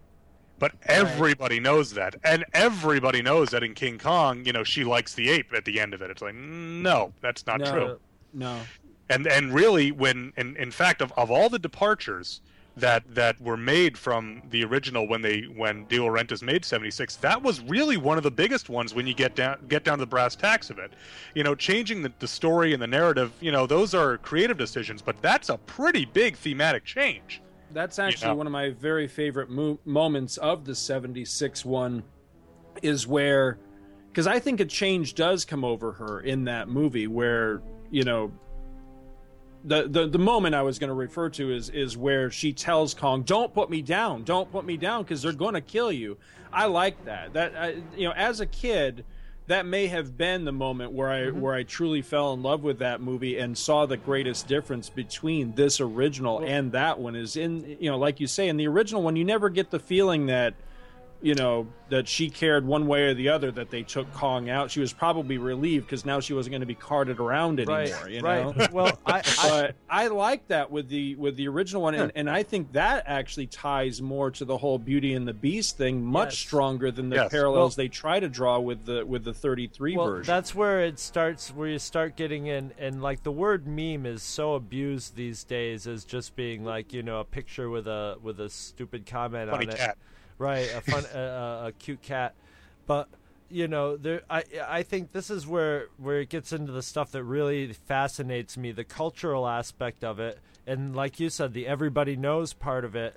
Whereas I think, and I think it probably, and Scott, you sort of gave me the idea when you just said Beauty killed the Beast.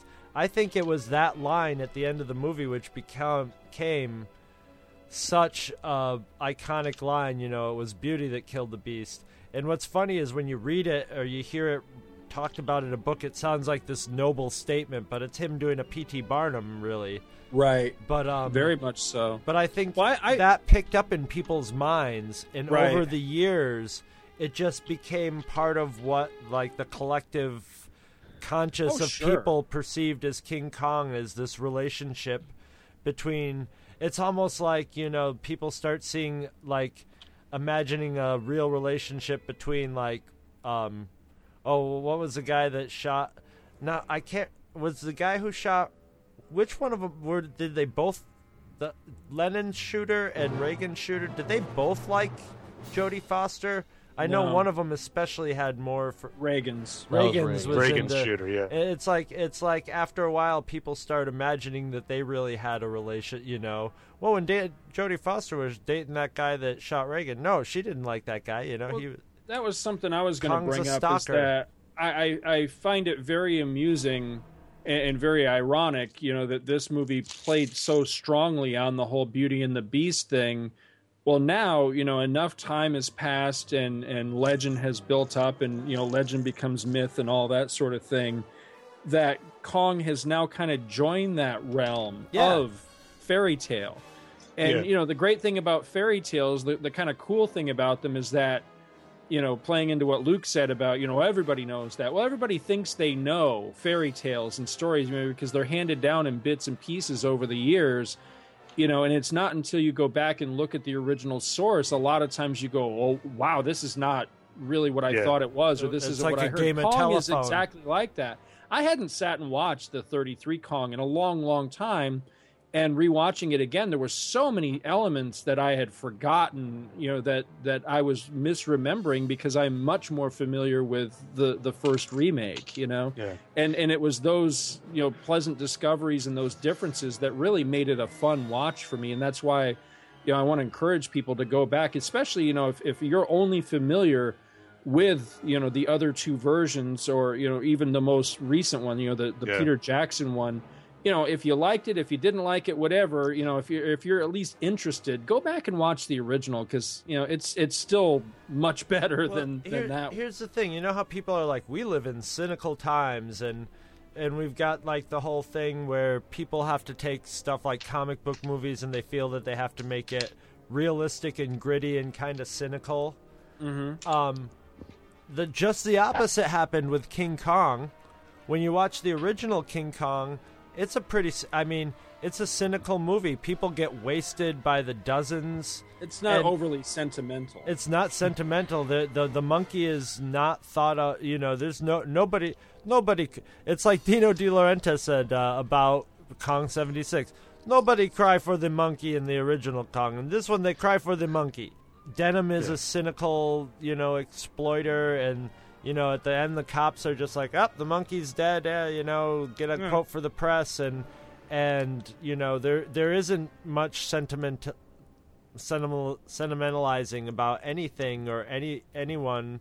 They have the romantic leads are getting married or whatever, but but as time goes on, now that you get into modern times, the King Kong movies are getting more touchy-feely and more like happy ending and like sort of idealistic. Like Kong is really good at heart, and this one in the Times it was like, big monkey loose in New York. Everybody says kill monkey now. Well, and part of it also is the development of the character of Kong between 1933 and 1976. Just from it being re-released over and over again, Kong became a fan favorite.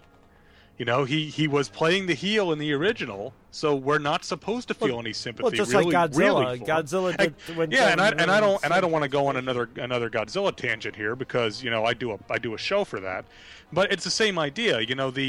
When somebody becomes popular enough, they become a good guy, whether it makes sense or not. Godzilla went from being like, how do we destroy him before he destroys us, to becoming like the protector of humanity at some point. Well, I mean, and to keep, I won't get on the tangent, but so by the time we get around to 76, and then especially in 2005, the idea of Kong as a monster, as a villain, it's nonsense to most people. It doesn't make Kong, he's big ape, climb the Empire State Building with Fay Wray. It's like everybody, he's the character everyone identifies with, so he is the hero. He's the hero now, yes, and he still comes to the same conclusion. They don't have him save the day or anything like that.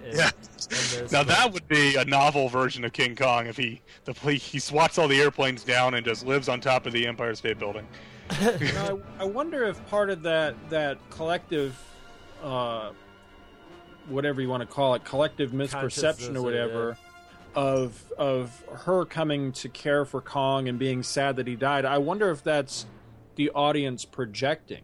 You know what I mean? Because I think audiences very clearly did come to because that death scene is tragic. I mean, the long shot of him falling and bouncing off the Empire State Building is just it's kind of heartbreaking at that moment. But then again, I don't know how that was to a 1930s audience, because we were raised up in a more feel for the monkey age, a more, I don't want to say environmental perception of it, but I mean, we grew up watching like National Geographic specials and PBS on how to preserve wild. It went from little kids. We were like, you preserve wildlife, and we would watch Jane Goodall specials with the apes and chimps, and you had Coco. I'm not even talking about that. I mean, anybody with a heart. You don't want to see a dog get kicked. Or, well, the thing about King Kong is you feel bad for him because he's been taken out of his world, and it's like, that's the thing. If you want to preserve wildlife, don't fuck with it. Don't bring it. Don't bring it into New York City. I'm not even talking about the whole environmentality, tree hugger, pussy pacifist thing. I'm talking about just the simple fact. I mean, he's a big dumb animal in the long run. I mean, it's heartbreaking to see any animal abused or hurt. And I think that those scenes at the end of the movie are purposely shot the way they are to make Kong suddenly, he goes from being a big scary monster to tiny. Don't kill the monkey. You don't need to kill him. When he falls, he's tiny.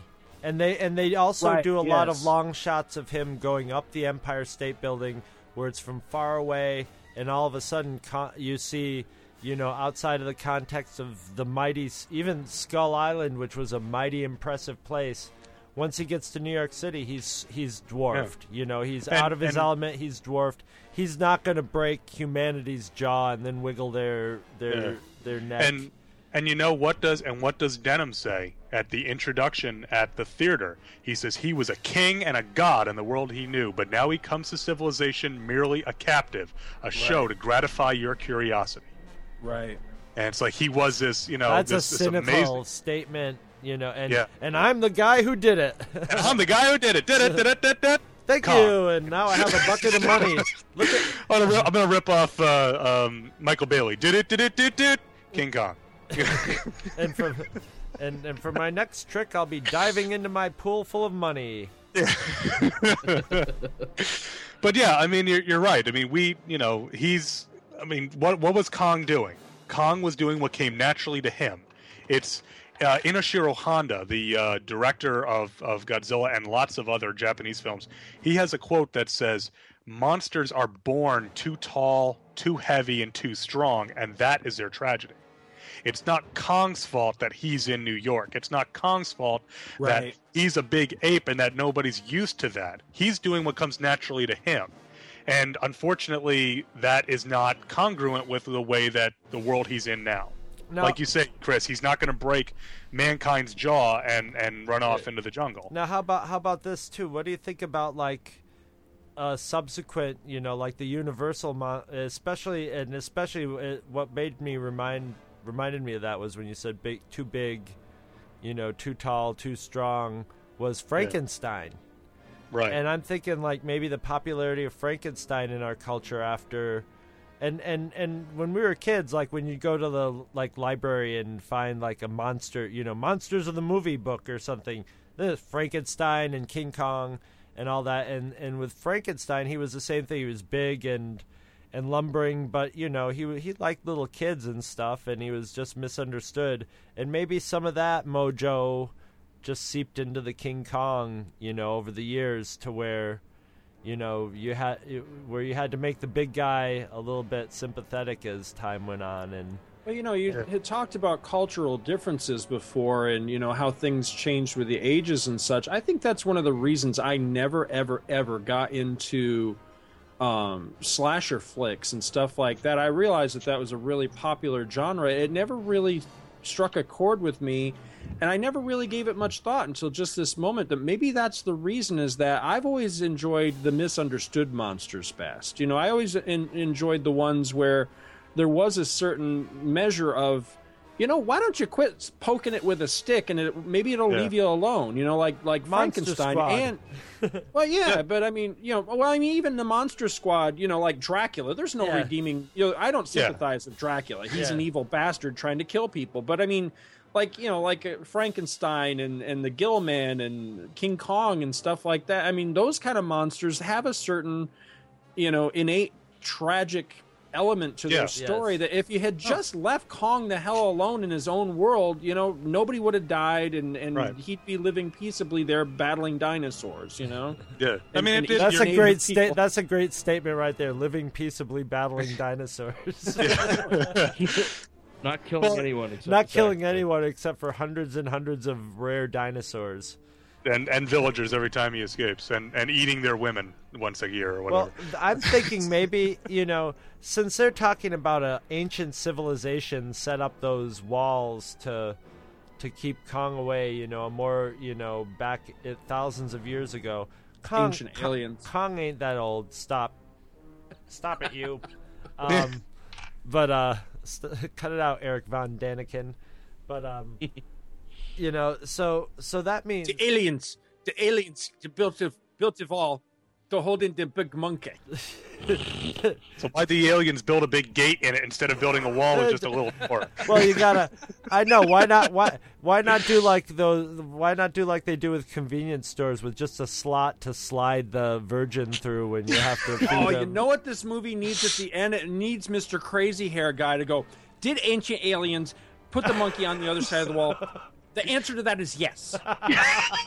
Well, you'd think after all that time, the villagers would have got smart and maybe poisoned one of the sacrifices. Be like, maybe he'll take the bait. Maybe we can live Kong free. I have a theory that I think they didn't hate Kong. I think he was like their god, so they had no problem feeding him a virgin every once in a while. And I think they would have been. I think they would have fought the people. It would have been one of those things like where you have a family. And the family are all beaten up on each other, but when the cops come, they all turn on the cops. And that's what I would sort of picture with them. With they would be like, you can't take our God away from us, you know? Right. Again, you know, I'm trying really hard to stay away from the 76 movie, but I tell you, one of my absolute favorite lines of that entire movie is when they're all on the ship and somebody says something about, you know, you go back and ask those natives how sad they're going to be rid of Kong now. And it's Jeff Bridges in a nice, quiet moment says, you're dead wrong. He goes, you go back to that island a year from now, it'll be an island of burned out drug addicts and drunks. He goes, you took away the mystery in their lives. You took their God. And I love that moment of that movie because he's absolutely right. That was the mystery in their lives. Their God lived right on the other side of their wall. Yeah, and I think that was an important element. And here's the thing about here's the thing about their God. They could go stand up on the. I don't know how often they presented a virgin sacrifice. Obviously, pretty often. If they just showed up randomly and it's like boom, boom, boom. Listen, there's sacrifice drums going. You know, maybe it was every week. I don't know how all fast the kids come running. How fast the natives reproduce or whatever, but you know, Billy, did you feed Kong today? Jeez, Mom, I did yesterday. Jesus. Get off your ass, turn off that Xbox, put out the trash, and feed Kong. As soon as I'm 18, I swear to God, I'm moving out of here. I swear to Kong, I am moving out of here. But, you know, you actually would have a God that you could go when it was dinner time.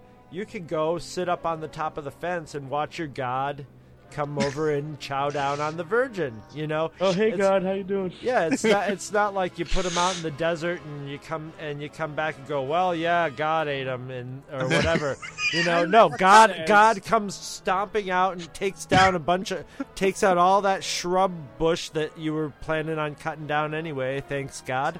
And eats her right in front of you. There's nobody. There's no King Kong atheists on Skull Island. You know what I'm saying right now? There's nobody going. There's no native sitting there going, you idiots. No, you really believe that shit? Totally going on Twitter. Yeah, but there's that one asshole. You know what you're going to do? You're going to feed him to Kong. That's what I would do. No, don't you, pal? I consider myself an atheist, but if I was on Kong Island and Kong was God, I would be a 100% faithful believer in King Kong because I would go, there he is. I saw him eat my cousin just last week. You tell me. You tell me God doesn't exist, you know? $10 says that when the aliens built that wall, though, and sometime in the intervening millennia, it must have just fallen off. But there used to be a sign that said, "Please do not feed the monkey." You see, I have another. The one right next to it says, "This door to remain closed at all times." At all times. we alarm will sound. Sound gong in Monkeys case only, of... please. Yes. I have a theory about Skull Island that everything is so different and evolved there because it's just like the most advanced evolution and survival of the fittest ever. That it's just everything is eating and killing each other so fast that they're evolving at a steady exponential rate. Yeah, super rate. Luke, this poster image that you sent us in the chat here, is this actually in that movie? Oh no. Oh, that's a shame. The story behind this real quick. The poster that Scott is referring to is the American one sheet for Godzilla vs. Megalon. Now, Godzilla vs. Megalon was made in 1973, but wasn't released over here in the States until 1976. So the poster, to cash in on the famous Kong 76 poster, features Godzilla and Megalon standing atop the World Trade Center fighting. Well, Godzilla's on one and Megalon is on the other, which I think is absolutely awesome. But this doesn't happen in the movie? No. Not even close. They don't even... How did they get away with that? Do they even make it to America at all? I don't think they do they? Yes, they do not even fight in a city, let alone in America.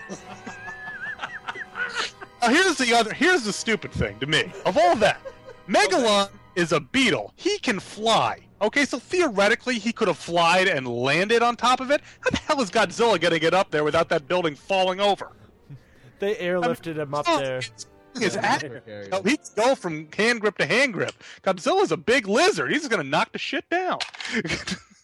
Anyway, that movie, I remember the ad campaign when I was a little kid, and it made my head explode. And I was just like to my parents, "You have to take me to see Godzilla versus Megalon."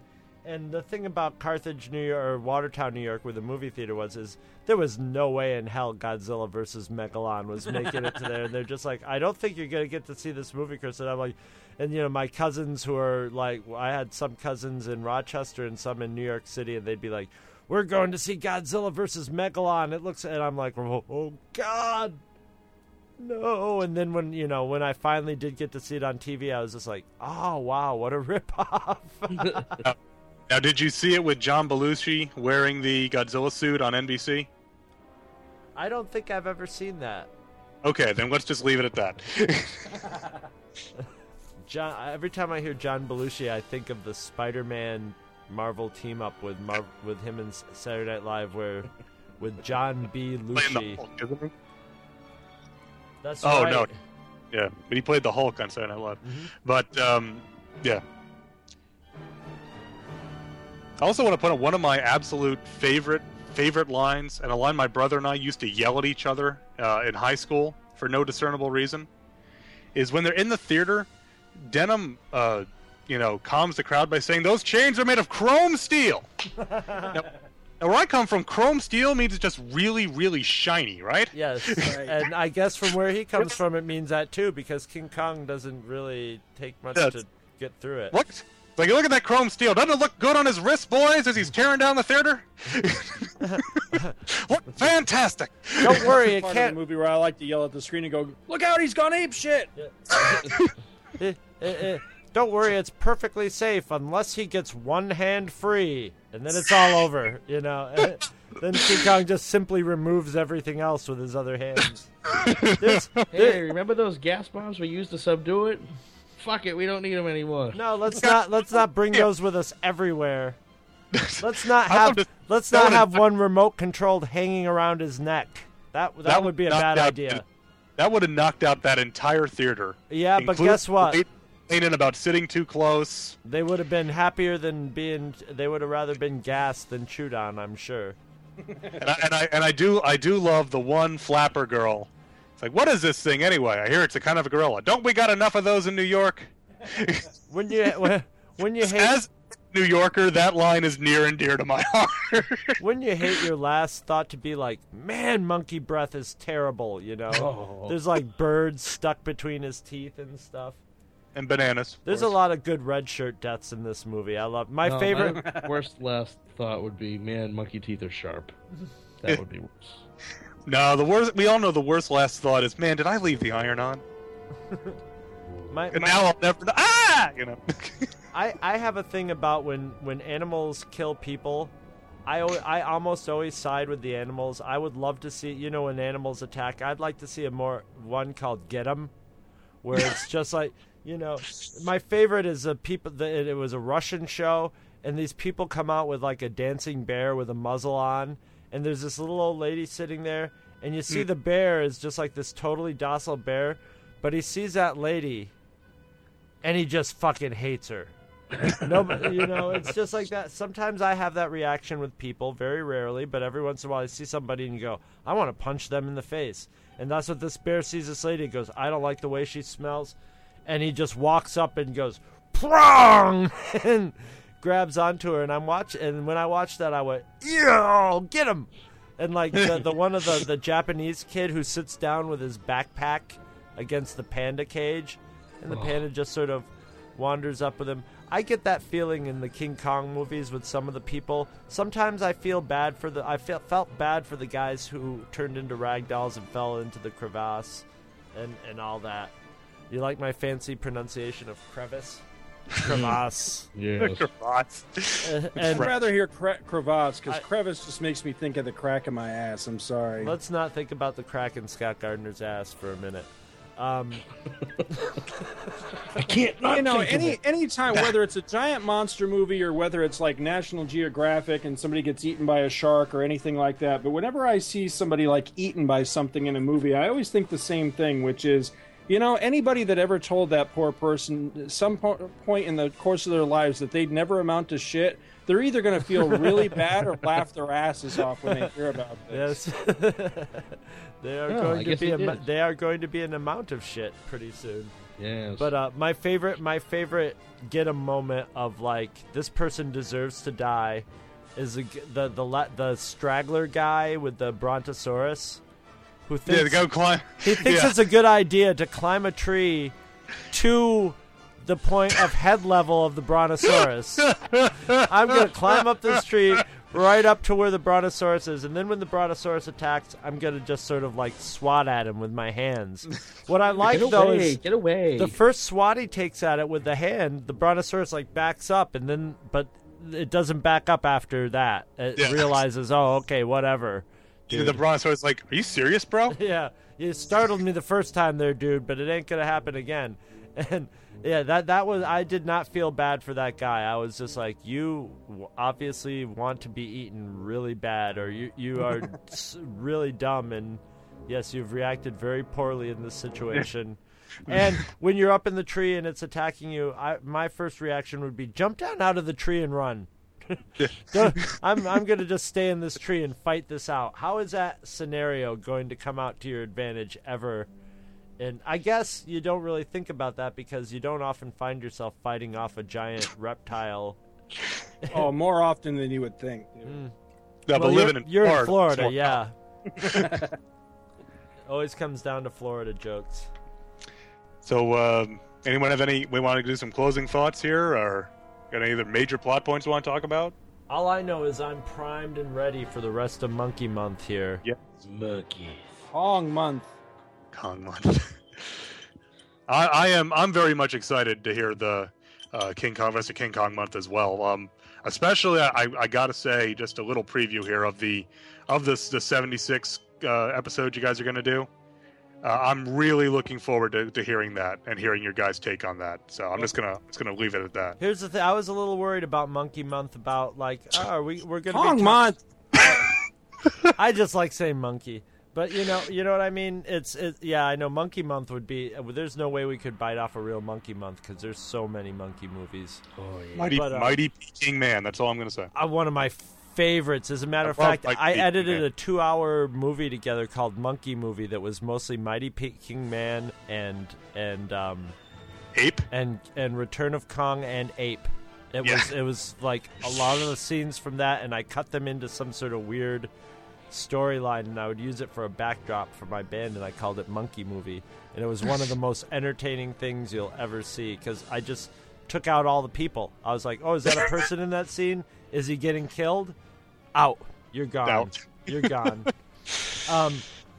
But I was kind of worried about it because I'm like, we're going to be talking about the same movie over and over again, the same story over and over again. But now that I'm thinking about it, the 76 Kong is going to be a lot of fun because of Scott's enthusiasm for it. I'm not a hater of the movie. I have ups and downs with it. I haven't watched it in a long time, so I'm looking forward to seeing it again. And I'm a fan of Jeff Bridges, so and he's really good in that movie. But if you took Jeff Bridges out of that movie, I probably wouldn't be near as enthusiastic about it. But he really is.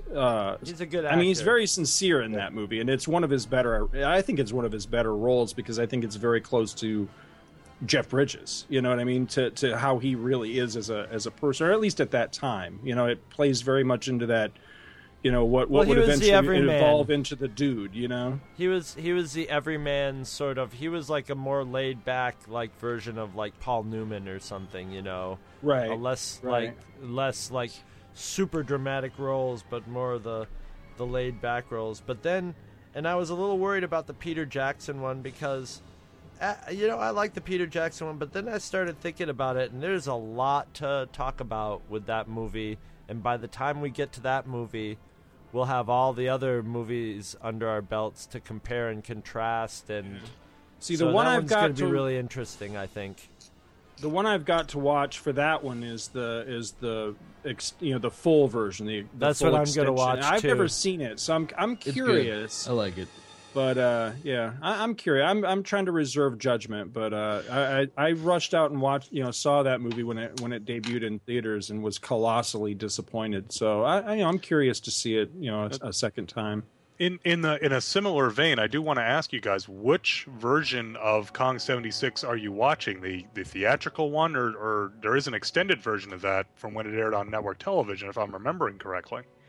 I need to get my hands on that. The version I've got is it's the DVD, so I'm not sure which version that is. I suspect it's probably the theatrical version. Yeah. There's the theatrical cut, I'm looking at my notes here, is 134 minutes. And then I want to say that there's about maybe 20 minutes or so that was added when it first aired on NBC. Now, that was before my time, so I'm not 100% sure about that. So no, I know that there is extra stuff, because almost all of those movies, when they came to TV back during that time, they would be broken up into 2 airings, and they would throw in, basically everything, and the kitchen sink, anything that was filmed. If it was usable, and sometimes even stuff that wasn't really usable, as evidenced in Star Trek: The Motion Picture. Oh my God! They yes, throw in there where the scene's not even complete. I love that bit. I love that. I do. Yeah, I do too. But yeah, off the top of my head, I can't remember what the cut footage was from Kong 76. I know there's like some extended bit with the snake fight and things of that nature. Is a right. few, I don't know there was any new scenes, but I think there was some extended scenes and some right. minor stuff. But that's good. That's the one I have on DVD, so that'll work out. And we've got an episode in between this one and Kong 76. But just as kind of a preface to Kong 76, I'm just very curious, as a Kong fan, what is your hang up with the 76 one? Well, again, it goes back to what I was saying earlier, is that my father is such a huge fan of the Cooper Kong that I've literally watched it over and over as a kid, and that was King Kong to me. So when I finally did see 76, and I'm sure I saw it on television, probably not as like off of HBO or anything, but probably on network TV, was the ape stuff I thought was good. Hell, even like the snake fight and stuff I like, but to me the movie is I don't know. I think it's wrong-headed. I think it doesn't understand the story of King Kong. I think it's so over the top with some of the human characters. Charles Grodin's character, for instance, just every time I see him, it's like, yeah, we get it. It's like, of course, the executive of an oil company in 1976 is going to be this sleazy, oily jerk ass, but it's like it's borderline self-parody to me, and so what I get is that the effects and the special shots in the film I really like. I think a lot of them playing around on the World Trade Center is really well done. I think, Rick Baker stomping through the streets of Manhattan is fantastic. But anytime the people are talking, this ire raises in my throat, and I just get mad. And then of course the bit with Jeff Bridges cheering when the Army helicopters get destroyed pisses me off to no end. And you want to talk? I mean that is the most 70s thing ever. I think, and it just drives me insane, and it just sticks in my craw. So, like I said, a lot of it has to do with, and it's like all films, it's you either dig it or you don't, and in this case, there's elements of that just rub me the absolute wrong way. So, okay, I'm gonna do my best to offer up a real defense for that movie, because I love it. And that's why I said I'm very eager to hear that, because I would very much like to hear a defense of that film. There's one King Kong fan site. KongIsKing.net. There's another one out there that is just I'll see if I can find it real quick. That is an absolute treasure trove of information and production drawings and interviews and screen caps and everything for the 76 Kong. And that guy does a lot to talk about and defend the 76 Kong as opposed to original and the Jackson Kong. And I'll put that on the forum because I'm not seeing it here real on my bookmarks at the moment. And it's kind of the same thing. You know, I think a lot of it is how you were exposed to it, how old you were when it came out. You know, what your opinion is of the original. So I'm like I said, I'm very much interested in hearing that. And by the same token, I hope that folks will like listening to the Earth Destruction Directive episode, because a lot of people haven't seen the Japanese Kongs, and no, there are no comparison between Kongs and the American Kongs, and there's not supposed to be. Kong has fur in both of them. Well, there is that aspect, but only the 76 one in 05, not in 33. But you know, that film King Kong Escapes is often derided in this country for, oh my God, it's so stupid, it's so ridiculous. But it's like, you know, if you're looking at it from the, not to sound like Ben Kenobi, from a certain point of view, it's, you know, I find the film to be just manically entertaining. So I'm hoping that maybe some folks who hadn't seen that will get exposed to that, and you know, we can cross-pollinate the love for Kong here. That sounds point of view somehow inappropriate. Yeah, I like it. From a certain point of view, Ben, what the hell? You lied, you old bastard. Yeah, you could get away with anything with that old certain point of view philosophy. I always like that about being a Jedi. Now we've got a Star Trek and a Star Wars connection here. Sure, why not? Yeah. Star Trek always had the King Kong connection with the Mogatu. Yeah. Well, how about you go even further? The review of the Man Trap in TV Guide in the 60s said William Shatner is the male version of Fay Wray with his screaming. Yes. So. That's right. He does let out a girly scream in that, but who wouldn't? Well, who wouldn't if that lady turned into that? Yeah. Yeah. But yeah, I wish we had a full month of monkey movies, because one day Scott and I'll get to it, but I would love to do all the monkeys justice and even do one that Luke, I'm sure you would be interested in this one too. One day I would like to do War of the Gargantuas. Oh, I'm doing War of the Gargantuas on my show. Are you? Oh yeah, that's one of Scott's and my favorites. Well, then maybe we can do it. Maybe we can do a guest spot, because just again, real quick, War of the Gargantuas, actually the sequel to Frankenstein Conquers the World, and was produced by Toho, and Sanda and Gaira are part of the Toho pantheon of monsters. I think I've got a nice Devo version of The Words Get Stuck in My Throat somewhere, too. The words get stuck in my throat. The words get stuck in my throat. That's a great song. Gaira had a cameo a couple of years ago, for crying out loud. You see, that's the one thing that King Kong couldn't do, is eat a whole human and then spit out their clothes perfectly pressed. Those are some great monkeys, man. Great monkey. I just can't stay mad at that monkey. So stay tuned. There's going to be plenty of King Kong madness, and go to the forums and we can all share our King Kong experiences. Ew. More inappropriate. Yeah, or inappropriate innuendos. I'm surprised we got through this whole thing without anybody saying King Dong, to be honest. Oh, well, you know, I haven't faded out yet, so we have. Yes. We have reached that milestone. Mission accomplished. And scene. Yes, mission accomplished.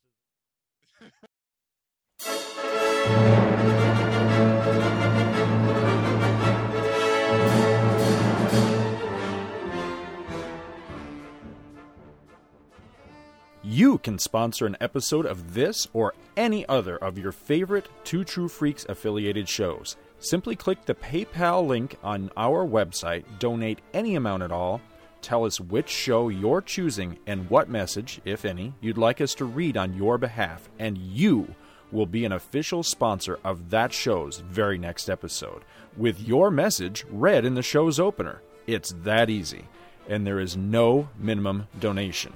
Be a show sponsor today.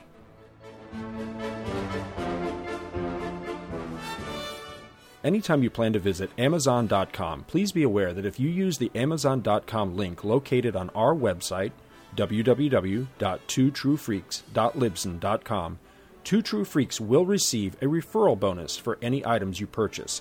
There is absolutely no additional cost to you whatsoever for doing this.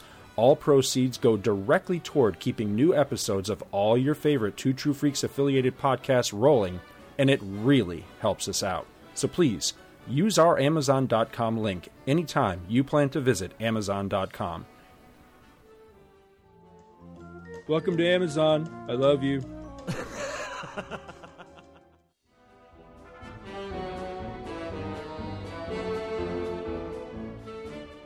Visit our website at twotruefreaks.libsyn.com. Two True Freaks is always spelled TWOTRUEFREAKS. Libsyn is spelled LIBSYN. You can email Two True Freaks directly at twotruefreaks@gmail.com. Join our forum at forumforgeeks.com, where you can discuss all of the shows on our feed with us and your fellow listeners. You can find Two True Freaks on Facebook. Just search for Two True Freaks. Dumbass. And hey, you can friend me, Scott Gardner, on Facebook too. My name is spelled SCOTTGARDNER. You can friend me on Facebook too, if you can find me. Now available, Two True Freaks t-shirts. See our website for details. Two True Freaks is a very proud member of the Comics Podcast Network. You can check that out at www.comicspodcast.com, where you can hear our new episodes when we put them up. We are also members of the League of Comic Book Podcasts. For more information, visit comicbooknoise.com/league. If you ever leave your house and you actually have friends, why don't you tell them about Two True Freaks? Thanks for listening, and join us every Monday for new episodes of Two True Freaks.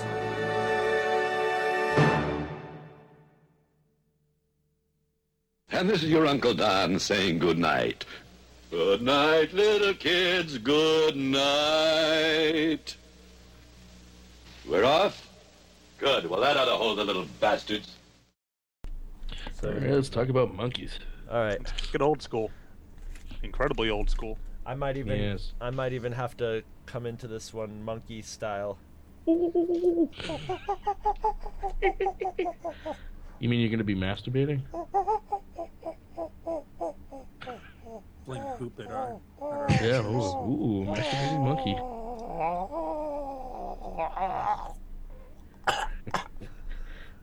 Yeah, gagging on a banana. All right. Sounds about right. All right.